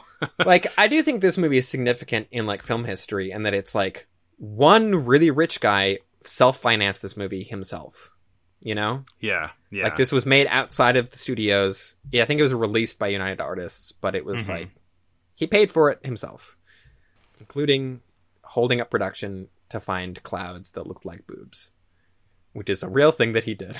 Wait, what? That's in The Aviator also, but I tried to, like, find more documentation on it. There's not a lot. I couldn't find a lot, but that doesn't strike me as something that Scorsese would make up. That's too weird of a detail to just throw in there. That's interesting. It's been a long time since I've seen The Aviator, so I don't remember that, and I don't remember any boob clouds in this movie. I think this movie is also significant in that, so The Jazz Singer came out, I think, like a few weeks before they started shooting. And this movie was intended to be a silent movie, originally. But then, I think about a year and a half in, Howard Hughes was like, hey, people want sound in their movies.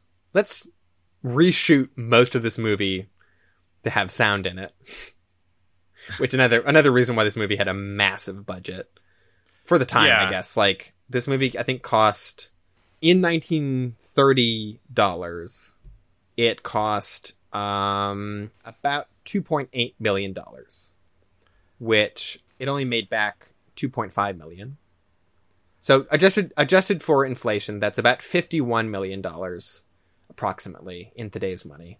Which is a pretty modest budget now. Right, that's the I was trying to find, like, what's a funny example of a movie that costs about $51 million, and it's like, that's the budget of A Man Called Otto, which is not an expensive or, like, extravagant film at all. It's just like Tom Hanks is old and grumpy.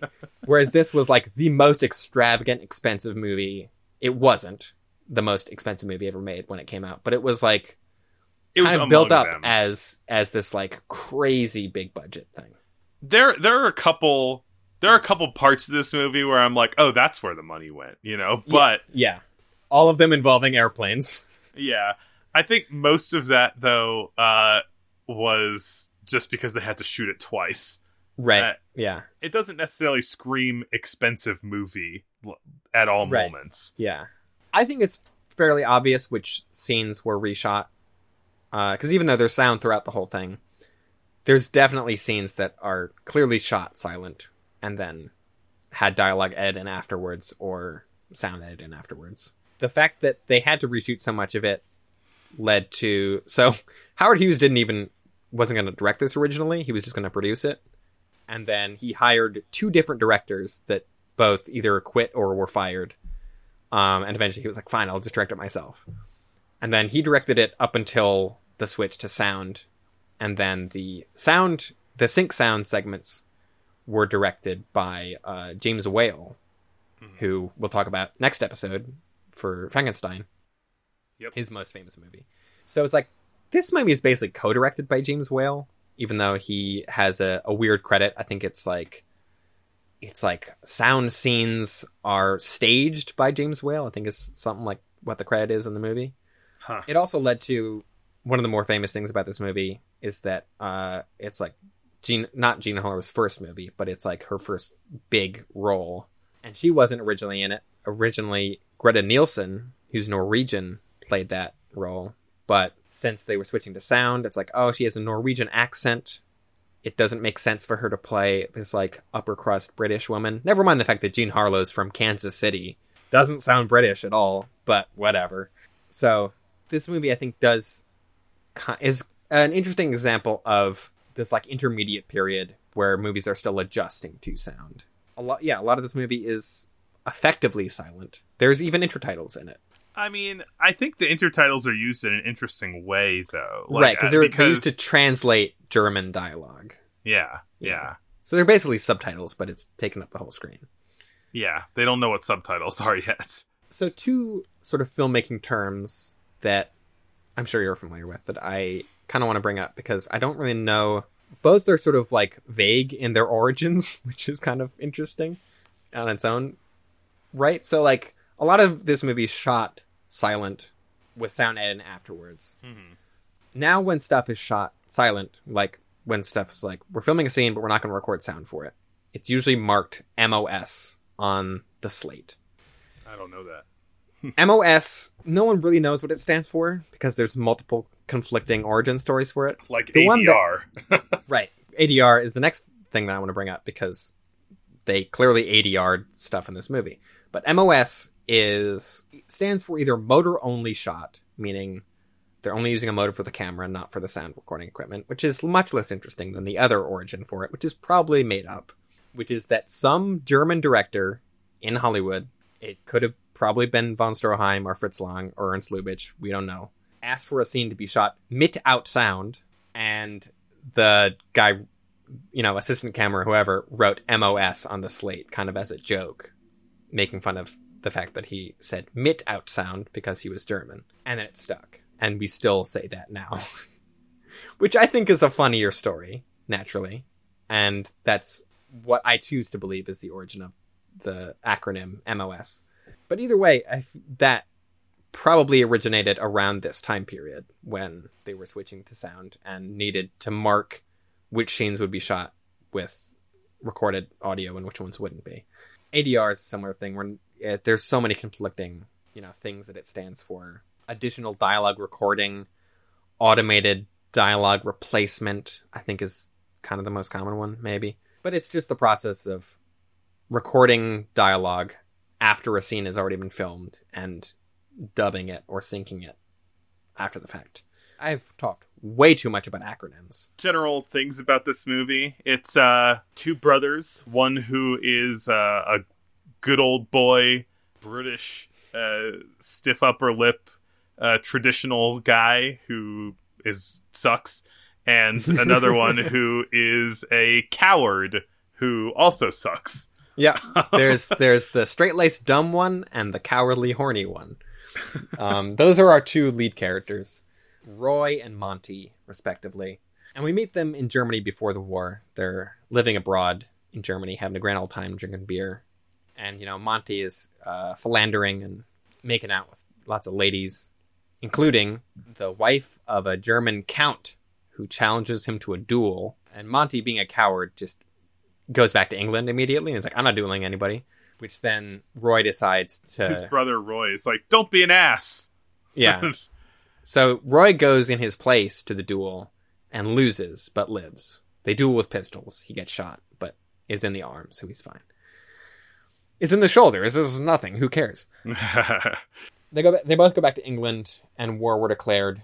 Their friend Carl, who's German, gets conscripted to go fight for Germany.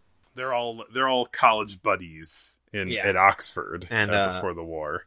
Roy, being a good old boy, volunteers for the Royal Flying Corps, and Monty, being a horny coward, sees a sign that says, enlist in the RFC and get a kiss. And so he immediately just kisses the lady, and they're like, well, you're in the Royal Flying Corps now, you got a kiss. And he's like, what, me? No. I didn't actually mean that. That was just a joke, right? Yeah. I just wanted a kiss from a lady. And throughout this sort of opening, right, there's off-screen, there's this woman, Helen, who's Roy's been dating. And he's like, oh, Monty, you gotta settle down and find yourself a nice gal like Helen. And then we meet Helen, played by Jean Harlow.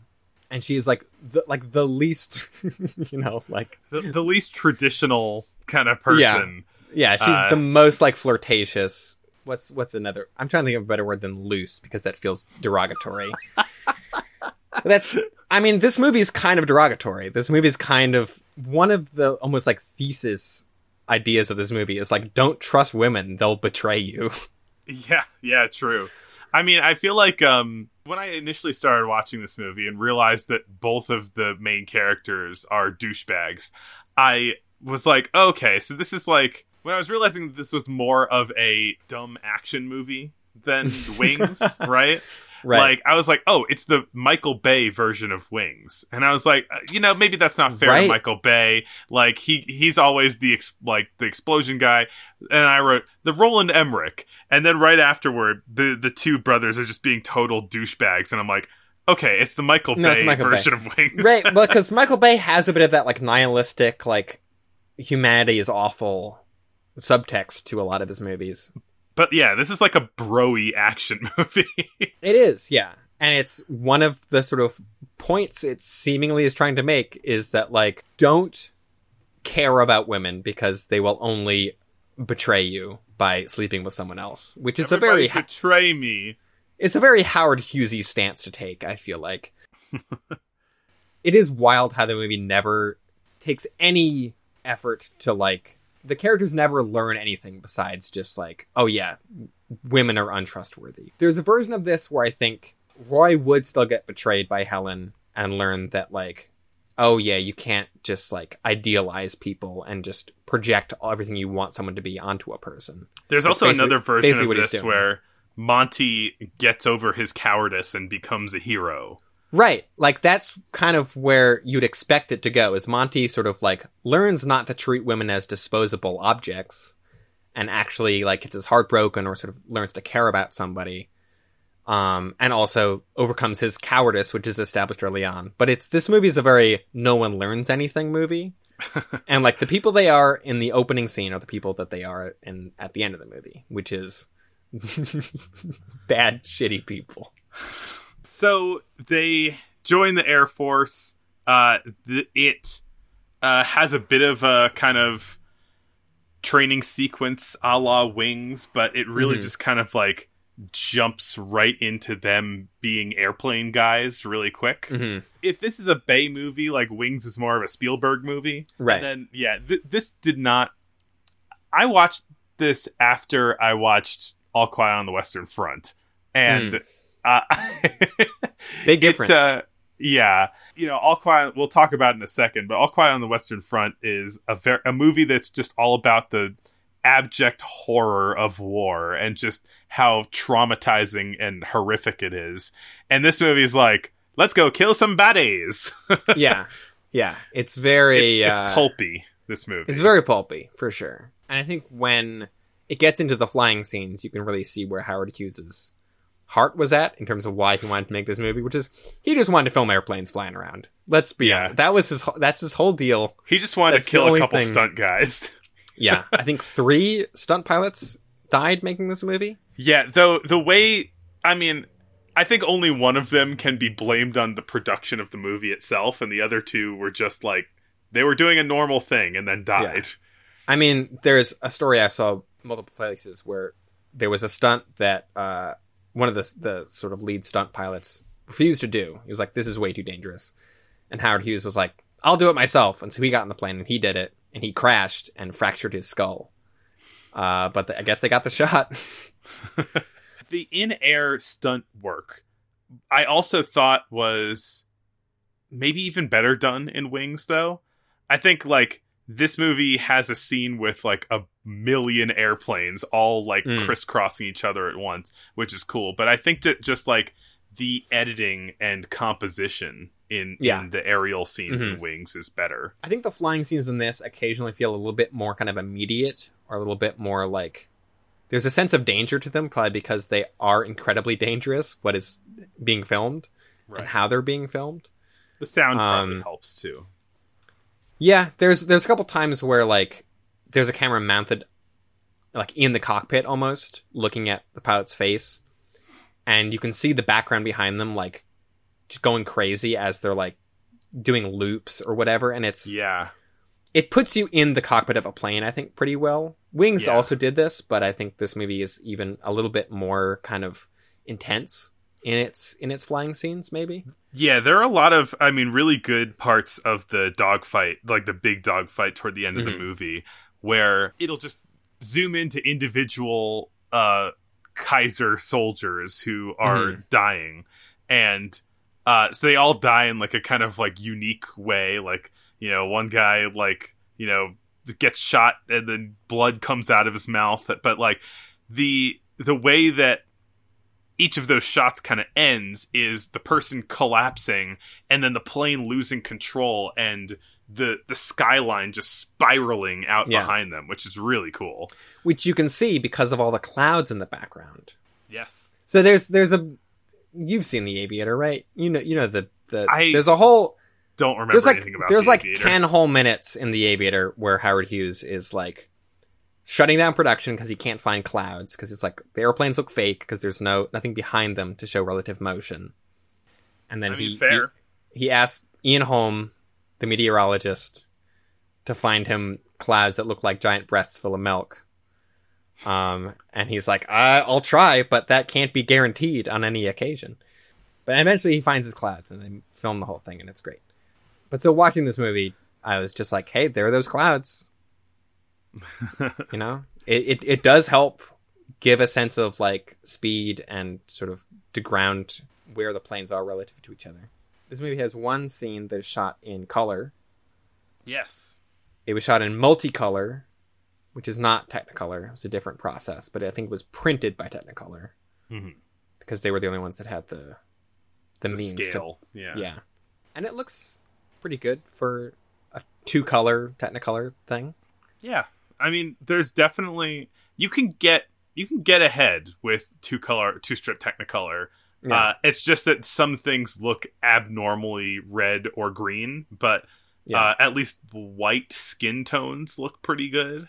It had me kind of wondering like how other skin tones would look with 2-strip Technicolor, because it seems like it was probably designed more to accommodate white skin tones. But it's like a big party scene, kind of where you're initially finding out that Helen is a bit more of a bit more of a party animal. Yeah. So the Helen character I find kind of fascinating, just because of the movie seems to kind of hate her, but at the same time want you to kind of ogle her. It's very this movie strikes me as just a sexist movie in terms of Helen sort of seems to represent women in general, because I think the only other women that we ever see are like French prostitutes. Yes, yeah. And or at Helen least like is brainless people who are just like fawning over the military guys. Yeah. And it's like, so Roy is sort of like hyping up Helen to Monty as this like good girl that he's found. It's like, oh, she's so, pure and behaves herself so well. And then we're introduced to her of her like running out from behind a bush, clearly having made out with a different soldier who's just like runs off in a different direction. And they're both just like hastily adjusting their clothing and like wiping their face. And then upon meeting Monty, Helen is immediately just like making eyes at him the whole time. And at the party, she's like, hey, why don't you drive me home? And he's like, oh, I guess so. And they get home and like they just immediately sleep together upon leaving the party. And then Monty is then also immediately like, how dare you cheat on my brother, you harlot? And it's like, dude, it was with you doofus. Crazy. And that's what I mean. Like, this movie's like moral stance seems very confused.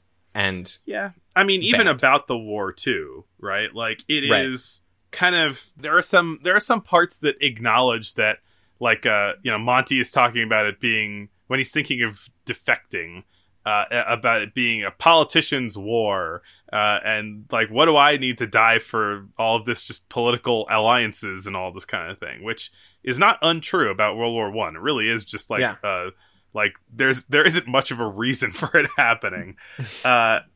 But and then there's a scene toward the beginning before Monty signs up, gets duped into signing up by a siren, there's by a siren with just a sign saying, if you sign up, we will kiss you. Yeah. and he's just like, well, I guess I have to sign up now. He's like, hubba hubba, boyoyoing. Yeah. But he read the sign, but he only saw the word kiss. He didn't see the enlist part. Oh yeah, it's like the Simpsons bit where Bart's running for class president and he makes a sign that says sex. Now that I have your attention, vote for Bart. Yeah. But that's how they got people in World War I.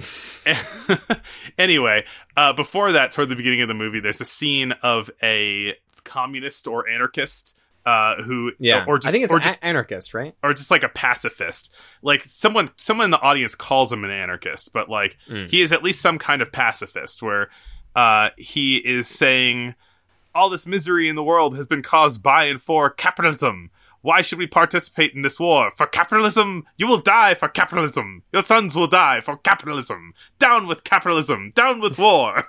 And then this guy like snidely in the corner goes, down with the anarchist. And then the whole crowd just jumps on him and beats him up. But like, he's not wrong. Yeah.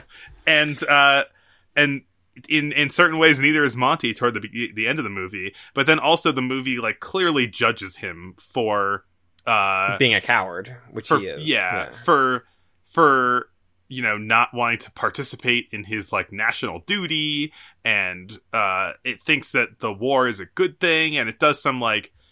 By this point, we already had D.W. Griffith making a movie apologizing to the Germans about how he portrayed them during World War I. And this movie just has some cartoonish, mustache-twirling Germans. Oh, yeah. In yeah. it.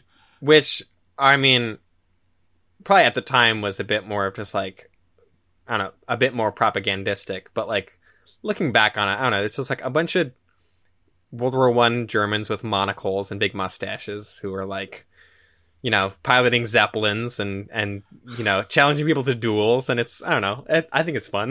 It's fun. It's fun, certainly. I mean, I don't think it's like necessarily offensive to make fun of Germans in that way. Although it was like, between World War I and World War II, when they were like, okay, we're not actually mad at Germans right now, Yeah. They are just like, cartoonish villains. And I do want to talk about also the Zeppelin scene. We got to talk about the Zeppelin scene. It's true. Which I imagine they shot it with a real Zeppelin, or at least if it was a scale model, it was like a very, very big one. Yeah, I'm pretty sure it was a scale model. But I don't know for sure. There were some really great shots when the Zeppelin was being introduced. Yeah. Of it like bursting through the clouds. Yeah. You just see the clouds high up in the air, and then just an enormous Zeppelin comes out through them, which is amazing. And then also, the commander of the Zeppelin is very ruthless, cartoonishly ruthless. It turns out that their friend Carl is in that Zeppelin. And they're on a mission to drop some bombs on Trafalgar Square in London.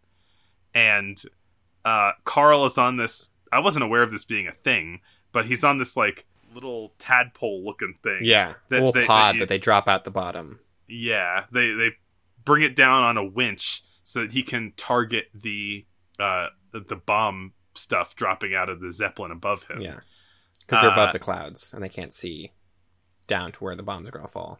And Carl is conflicted. He has history in London and likes... It's like a month ago he was living there. Yeah, and they're like, pick the location to bomb. This whole thing depends on you. And so he tells them to drop the bombs over a lake.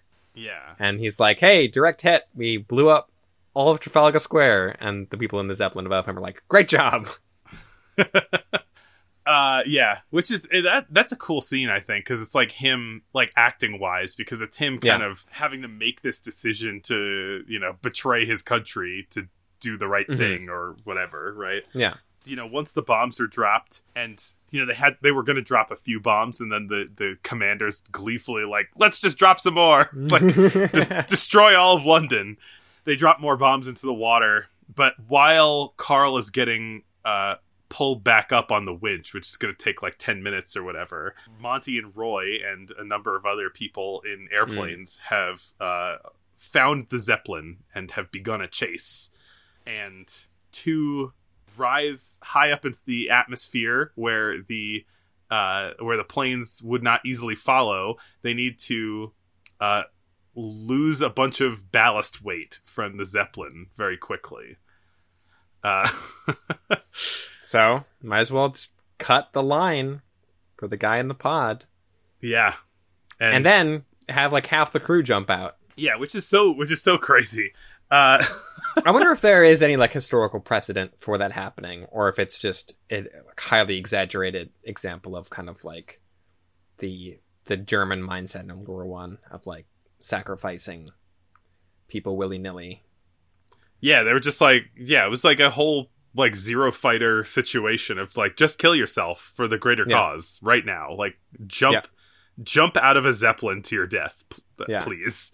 So yeah, they kill Carl. He falls to his death, and then like about a dozen other people from the ship just salute and then jump out. Yeah, which is a pretty crazy scene. It's pretty heavy. Yeah, but doesn't work.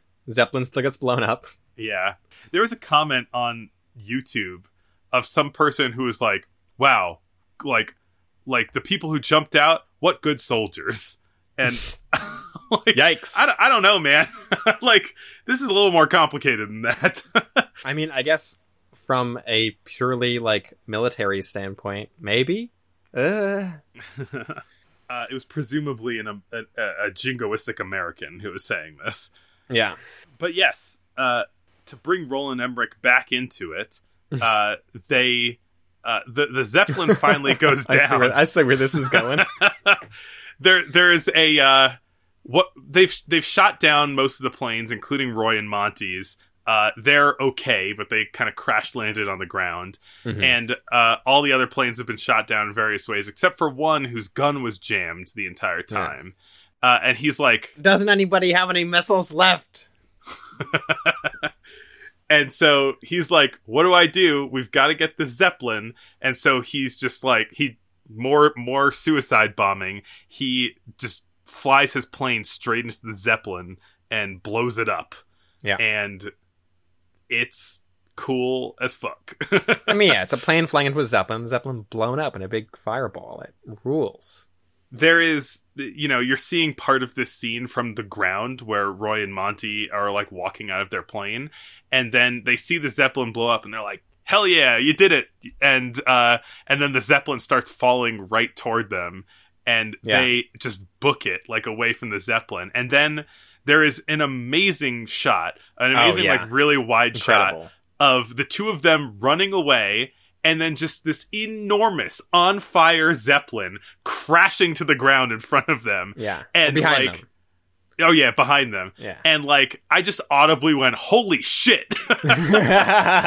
It's also, I mean, during World War One, I'm sure that phenomenon was observed. I'm sure people saw Zeppelins getting blown up and shot down. And so, like, people knew what it looked like.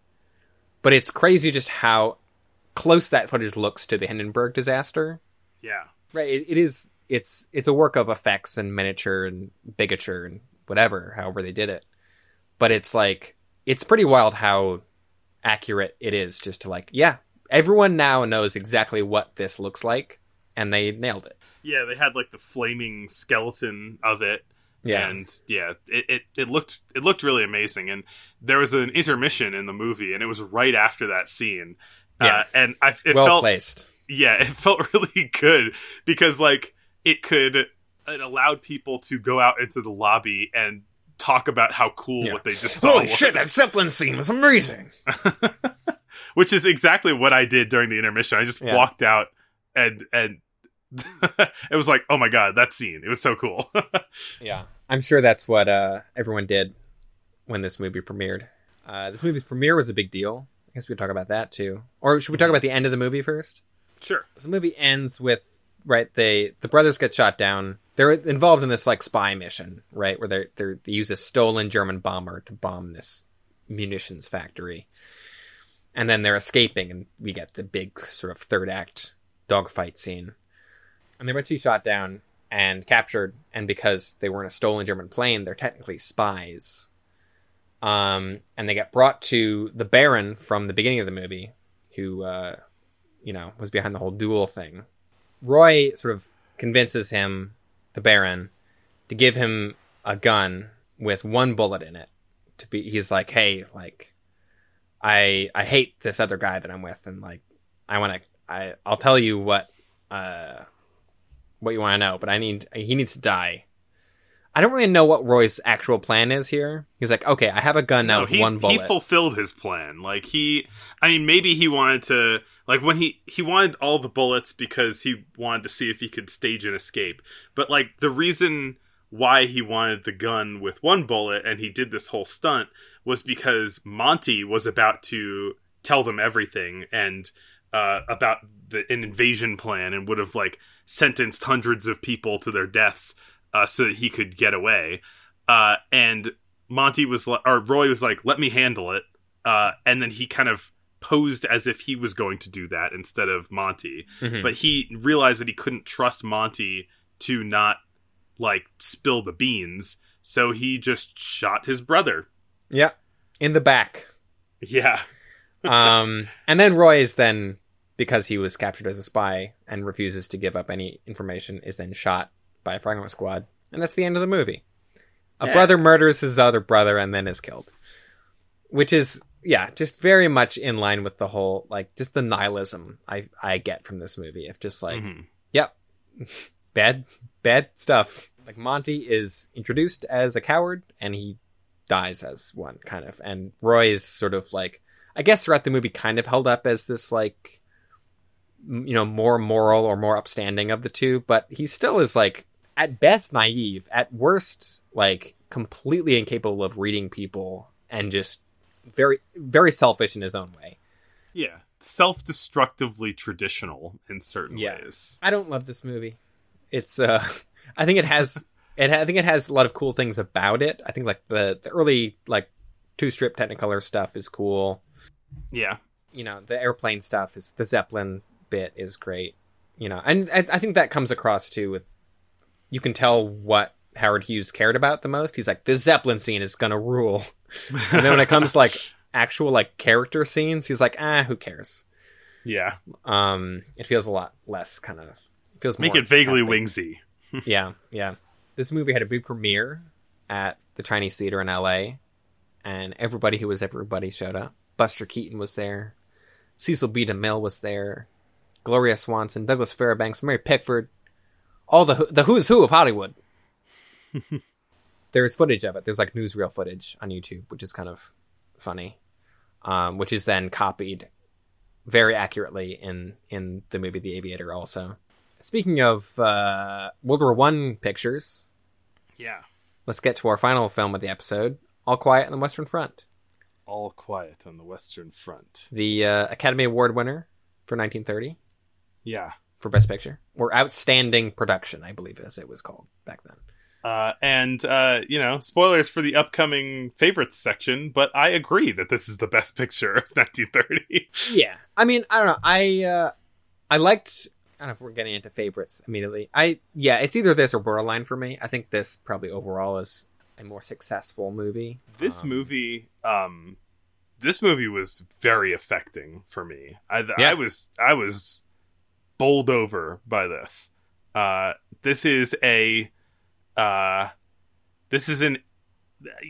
rarely seen war movies that are this unambiguously anti-war. Because, you know, the thing that I always say, which I believe, or I bring up a lot, which I think is a reference, or something that Truffaut said about it being impossible to make an anti-war movie, because there's something that's glorifying about putting something on a movie screen. Yeah. And I think that this has done one of the best jobs that I've seen of a war movie just feeling awful. Like there's nothing to be proud of here. Like, this just sucks. Like, this is bad.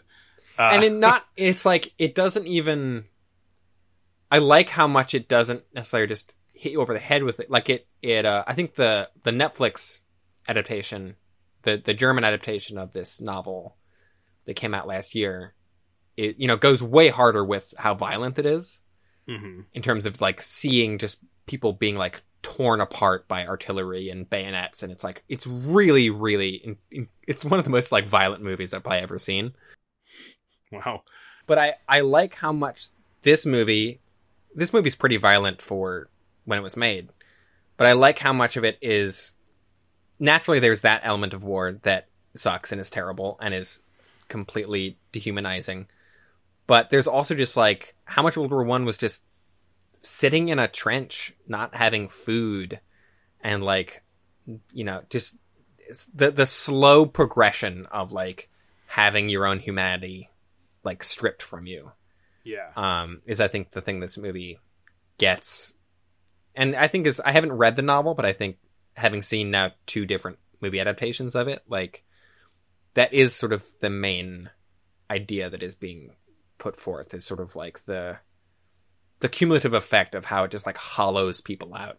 Yeah, yeah. Like that scene in the trench where they're starving for, you know, a week or something like that. It's rough. Like there are all these people who, you know, they're being shelled constantly, so they can't leave their hole that they're in, and they can't sleep because of all of the noise. Yeah. They start eating sawdust and stuff. Yeah. They're also children, right? They're all like 17. Yeah. Yeah. So it's like just that, in addition, as a thing that I think about with older wars, right, is like how young the people were who usually fought in them. Mm-hmm. And, you know, there's tons of stories in World War I about people who lied about their age, who were like 14, who went to go fight in World War I. I'm like, you put a 14-year-old in a trench? Yeah. It's crazy.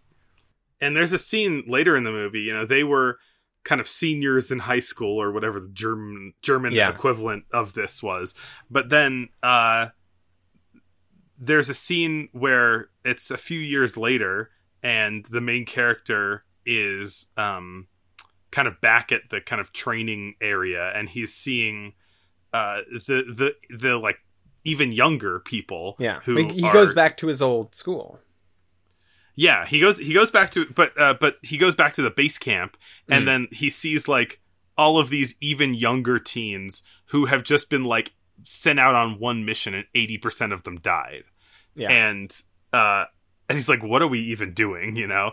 Yeah. And yeah, there's another scene where he is home on leave because he got injured, and the movie begins with his teacher in school basically telling him and his classmates that it's noble to die for your country. You guys have a great opportunity here. Like, this is so good and so right for you to do.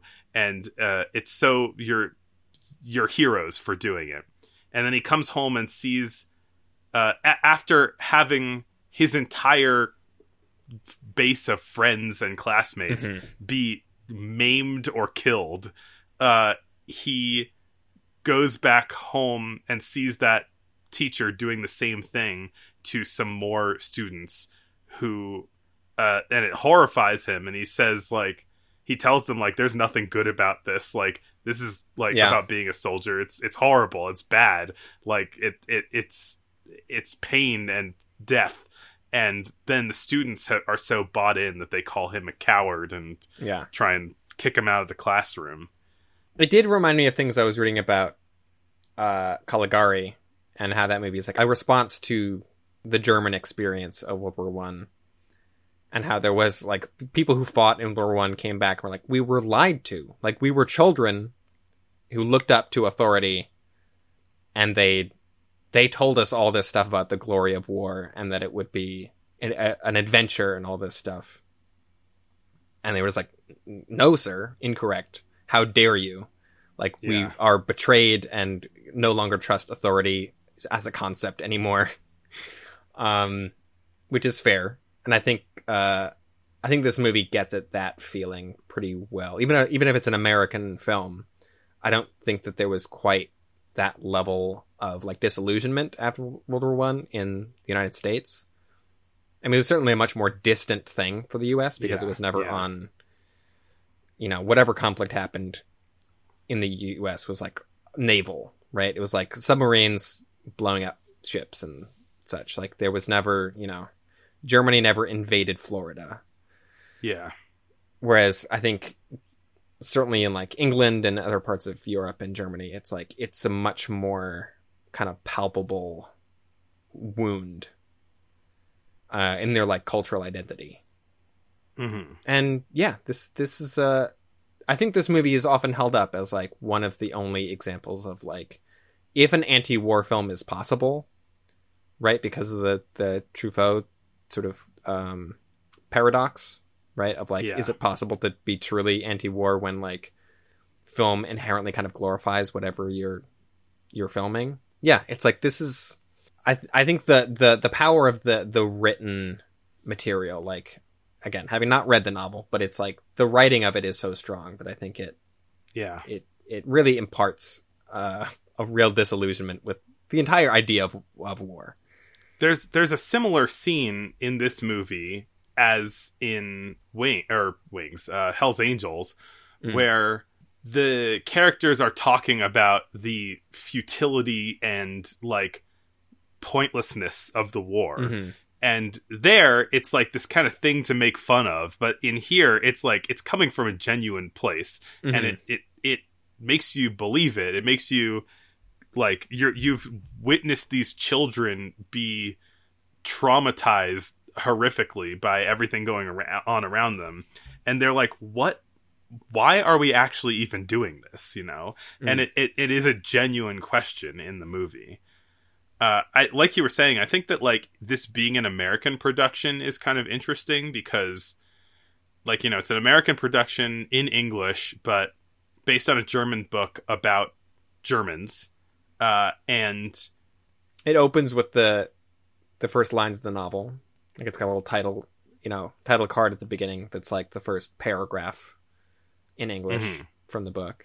Like, because it's not about Americans, I think it kind of sidesteps some of the issues that might arise if this movie were about Americans, which would be like this kind of tie to your own nation, you know? I think that like if you're making a war movie about your own nation's military, then there's this like reflexive support that you feel.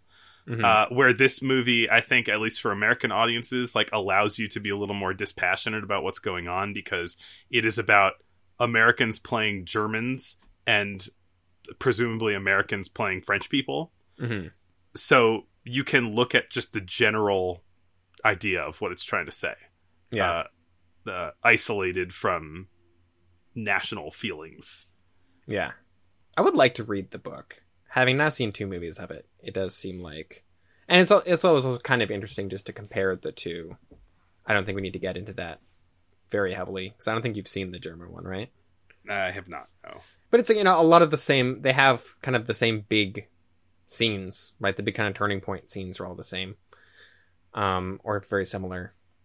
Like, there's... Maybe my favorite scene in both movies is when... Paul, the lead character, is stuck in a crater with a French soldier that he's just stabbed, but he's still alive. And they don't speak the same language, and they're both just hiding in there, and the French guy is slowly dying over the course of hours or days. And Paul goes from, you know, immediately stabbing this guy to try to kill him, to talking with him and trying to almost sort of like keep him alive. And then he finally dies, and it's like you see like Paul's brain breaking throughout this whole because scene. There are parts where like his military training is kicking in, and he like starts acting more aggressively toward the guy. And then he just pulls himself back. He's like, "Oh no, you're my brother. I'm so sorry." You know? Yeah, and he's like giving him water, and he's like trying to keep him alive, and he's like, "I'm so sorry for what I did. Like I was afraid. I thought you were my enemy." And then he finally dies, and it's almost like he gets angry with him again for dying. It's it's a very intense, powerful scene that I think, if I have one criticism of this movie, it's that I think the lead actor who plays Paul, Lew Ayres, his acting style is very 1930s, I guess. Like, it's very big, and there's moments that don't feel as maybe truthful as I wish they did for this movie. I think he does a good job in a lot of parts, but yeah, there are definitely some things that are done a little too big, and this was an early role for him too. Yeah, but that being like, I think for when this movie was made and when it came out, I think he is well cast and is still. I mean, it's, you know, one of these pitfalls of being like an early talkie. People didn't really know quite how to act on film in many ways. I will say that it was like less naturalistic than we're used to seeing now, but It is, I think, for the time, it is a good performance. I don't want to badmouth it. The soldier, the French soldier who was dying in that pit, is named Raymond Griffith, and he was a comedian in a bunch of silent movies. But he is someone who, this was his last movie he ever made, not because he died, but because he was able to be a silent film star because he lost his voice when he was a kid. And so he played a character who could not speak. Yeah. Wow. That's crazy. Yeah. Damn. And also speaking to this as a sound movie, I thought the sound design in it was incredible. Every aspect of the direction of this movie I think is pretty incredible. Like this is easily the best directed sound film that we've watched. Yeah, I mean this is like verging on the best movie that we've seen so far to me. I wouldn't hold it up that highly, but I can see why. It's definitely up there. Yeah, that's more of a matter of personal preference than anything else.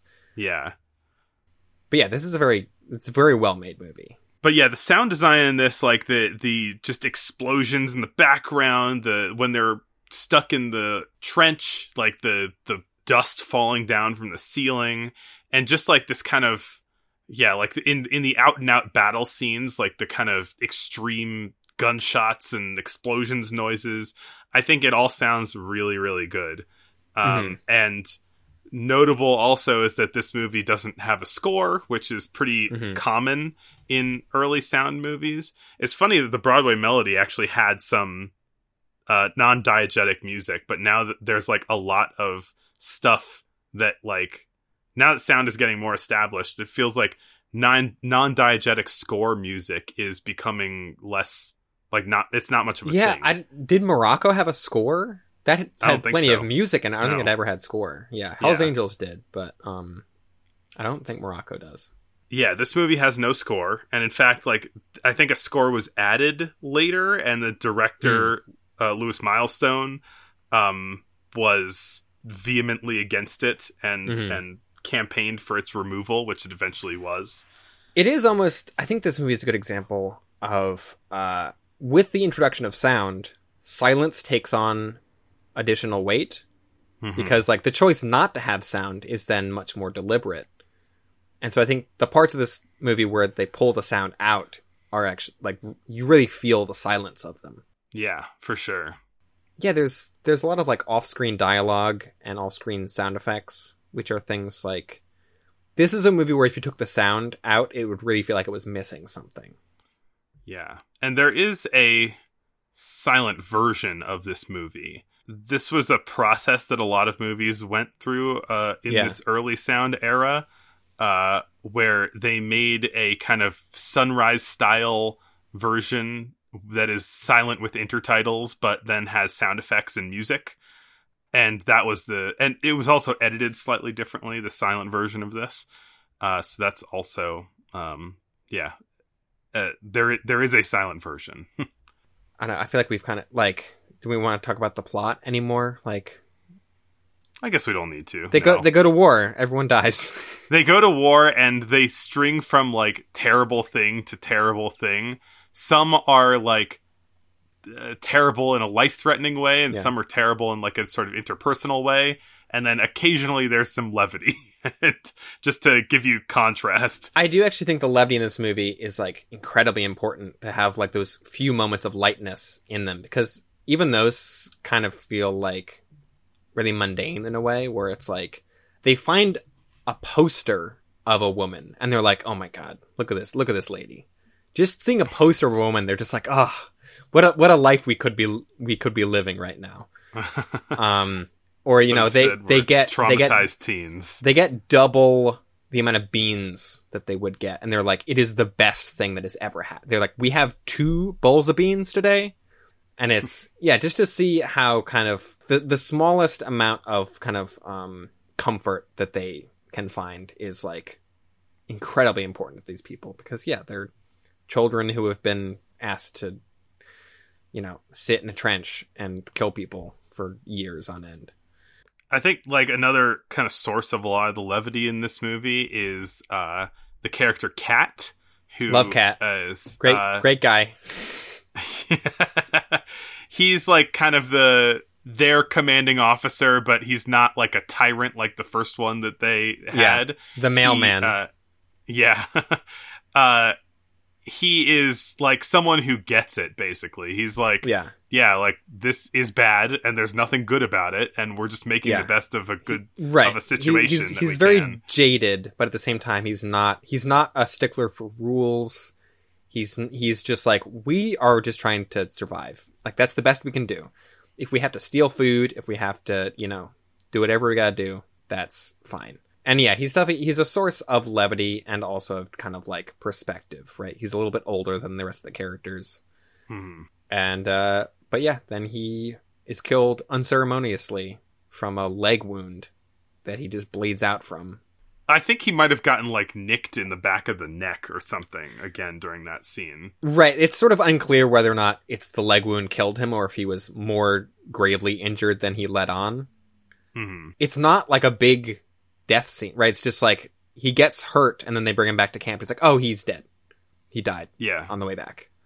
Which it feeds into like what the movie is doing, which is like there's nothing heroic about these deaths and it's just random and horrible. Yeah. He wasn't fighting in a battle even. They were just out like for a walk and a bomb landed on them. And that's kind of like I feel like the kind of like last amount of Paul's humanity kind of leaves when he finds that Kat has died. Like, he's the last friend that he has. Mm-hmm. And it's... because they've all died. Yeah. Right. And then he is this kind of just like... He's lost all will to even survive at that point. And so then it's like... the end of the movie, which is great, is he sees a butterfly. And it's like this one tiny symbol of like hope or beauty in the world. And it's like... he reaches out to get the butterfly and he gets shot. Yeah. The meaning behind that imagery is very... it's poignant. It's very easy to understand, but it is very poignant and good. Good movie. Kat, he's played by Louis Wolheim, who was normally cast as like bruisers and villains in movies. Yeah, sort of a Wallace Beery type. He's got a kind of chunky face that with he's one of them chunky previously face broken nose, chunky face 1930s actors. He looks like he could be a boxer or a wrestler or something. And so he's kind of playing against type here as like a softie, and he does a really good job at it. Louis Milestone, the director, had previously cast him against type in a comedy movie that he made the previous year. One other kind of note is that, like, we touched on that scene where Paul goes back and sees the class, but, he's on leave for, like, 6 days, and he leaves after 1 day because he's realized that the war has changed him so much that he can't relate to anybody anymore. Yeah. And then also he's just disgusted at the way that the powers that be or the kind of older men who aren't fighting in the war are treating it like a game. Yeah, they're sort of backseat generals who are like looking at maps and like, oh, what they should have done is this. And he's like, this is terrible. Like, yeah. That scene, no war happening, but it's like that scene is one of the most sort of like powerful scenes of like what war does to people. Like, they come back and they don't know how to function anymore because they've been conditioned just to live in these very specific terrible circumstances, which is still, a problem with veterans coming back from war. So, and along with the lines of this being like a pre-code movie, got gore in it. We mentioned, there's some pretty shocking gore at some points. In particular, there's a part where there's a French soldier who's running toward some razor wire to try and go through it. And then a bomb blows up right next to him. And then there are just disembodied hands on the razor wire as the rest of him has been exploded. Yeah. And you're like, oh my God, Amazing shot. Just such a straightforward visual that is like, it really, like the brutality of it, but also just like the weirdness of it is Yeah. like really sticks in the brain, I think. But yeah, I guess we forgot to mention during talking about Hell's Angels that also there's some cussing in it too. True. Yeah. Where pretty extreme for the time. There are two. There's a goddammit and two son of a bitches in that movie, which Ooh. Which is two like sons of bitch. I don't think I even clocked that when I was watching it. I did also read about that. But it's so tame by today's standards that I didn't even think about it. But it is something that, yeah, would never have happened in a Hays Code era film. Yeah. You know, a post 1934 movie would absolutely not say "son of a bitch." You know, or if they did, it would be like a huge deal. Right. But yeah, this one is more pushing it with the violence, I would say. Which I think we even talked about. Like the battle scenes in this movie are super intense. Yeah. And I think are less, I think the battle scenes in Wings are like really impressive for their scale. Mm-hmm. Whereas this I think the scale is also there. It's like they're staged very well and it's clearly huge, lots of extras, everything's blowing up. But I think it kind of puts you in a bit more of a subjective point of view, than Wings. Wings was all about kind of like this big, picture of like these massive battle scenes and planes flying overhead, and this is much more like looking out through a tiny hole in a wall and seeing all this stuff. It's like it feels very sort of from the perspective of the soldiers. Mm-hmm. And there were a couple shots in this of like mortars landing or like things blowing up that were just still insane to see because they're just doing it for real. I don't know if they're using actual artillery or not, but it's like, yeah, there's some kind of jaw-dropping stuff. And it's well directed, too. Like, there's lots of great, like, cameras on a track a lot of the time, just, like, tracking through stuff. A lot of really good camera movement, great sound design and that stuff. Yeah, there's some good parts where they're able to do some more freeform movement with the camera by having sort of pre-recorded sound over it. Yeah. So there's like dialogue over camera moving, but it's dialogue that was recorded and then placed on top of it, so that you could do much more dynamic stuff, which I thought was a really good way of getting around the issues that they had. Yeah. Yeah. It's like it's a great sort of, this is maybe the first movie that we've watched that feels like it is kind of properly using both methods of like recording stuff while the camera's running, but then also pre-recording stuff or recording stuff after to allow for a freer use of the camera. Good movie. Good movie. This movie was banned in Germany, amongst other places. Not right away, but in Germany, this movie was attacked by Nazis who would straight up like attack screenings. Like they would show up and they would throw stink bombs and like, beat people up who tried to get into the theater, and like they released rats into the theaters. Yeah. And it got, I guess, maybe because of that pressure, maybe there was some other political pressure, but this movie was banned before the Nazis took power in 1933. It was definitely banned after that. And the book was also banned and was one of the first to be publicly burned. Other countries banned the movie. I mean, it's very obvious why Nazis hated this movie. It's because it is the least nationalistic thing that is extremely anti-war and is like, hey, old German men leading people to war, bad, don't do it. Right. But other countries banned this purely on the stance that it was seen as pacifist propaganda, which is wild. Yeah. It's wild to be like, this movie is too anti-war. Like, we gotta have some more pro-war stuff out in the world. Yeah, I mean, people have been killed over that, so... Yeah, it's crazy to think of a movie being banned for that reason, but it happened. Yeah. The book was also banned for similar reasons. Sometimes up until, like, the 50s or through the 70s. Like, it was banned for a while. The author of this book, Erich Maria Remarque, speaking of Marlene Dietrich and her many affairs, they had an affair later on in the 1930s, so good for them. The director, Lou Milestone, kind of went on to make a lot more Hollywood movies. Yeah, yeah. Including Mutiny on the Bounty and Ocean's 11, the original Yeah. Ocean's 11. Quite a filmography. Yeah. Yeah, this movie it's definitely sort of in the pantheon of like the great Hollywood movies, and I think it is Yes. deservedly so. I think it's like the first great sound movie. Yeah, probably. I don't like.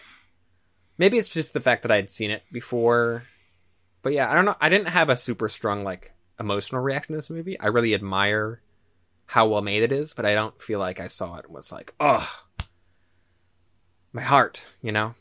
Which is Yeah, I guess I didn't remember enough from the last time that I saw it that yeah, maybe it hit I'm me as if it was the first time. maybe I'm just so hollowed out from having seen too many war movies. I don't know.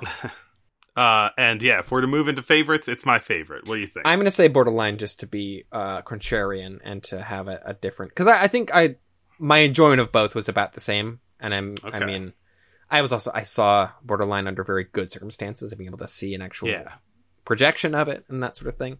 I think Borderline is less concerned with sort of like telling a narrative than I think All Quiet is.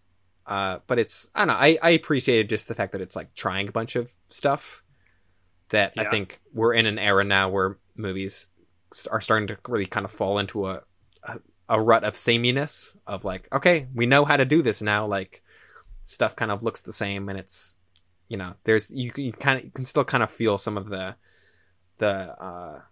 weight that having to record sound put on production, even if already it's, you know, the movies this year were so much better than the ones from 28 or 29. So yeah. I'm very much looking forward to. I mean, we got a real doozy of a year next episode. So Yeah. So perfect episode for spooky season. We're gonna be talking about some Universal Monster Pictures. Just in time though. Just in time for well Halloween. And yeah, we'll probably be addressing some Universal monsters in October as well, because you know they're out there. We can talk about the Dark Universe some more. Yes, the original Dark Universe. Well, with that silly reference, I think that'll be about it for this episode. Indeed. Thank you all for watching and listening. Make sure to leave comments and to follow us on stuff. It's all in the description. You know what to do. Yeah. And yeah, that'll be about it. And the beginning of the 1930s. Very exciting. Yeah. We're in the talkie era. Who would have thought we'd make it this far? Yeah. This is the longest that I've ever stuck to doing anything. It does feel like, with the beginning of the 1930s, it's like, oh yeah, we're entering like a whole new era, kind of. I think we said this last episode also. But it's it feels significant. The stuff that we're watching feels very different from 10 episodes ago, you know? Yeah. 40 down, and in 40 more, I'll see you for 2001 Space Odyssey or whatever. All right. Well, that's about it. Glenn, I'll see you next year. See you next year.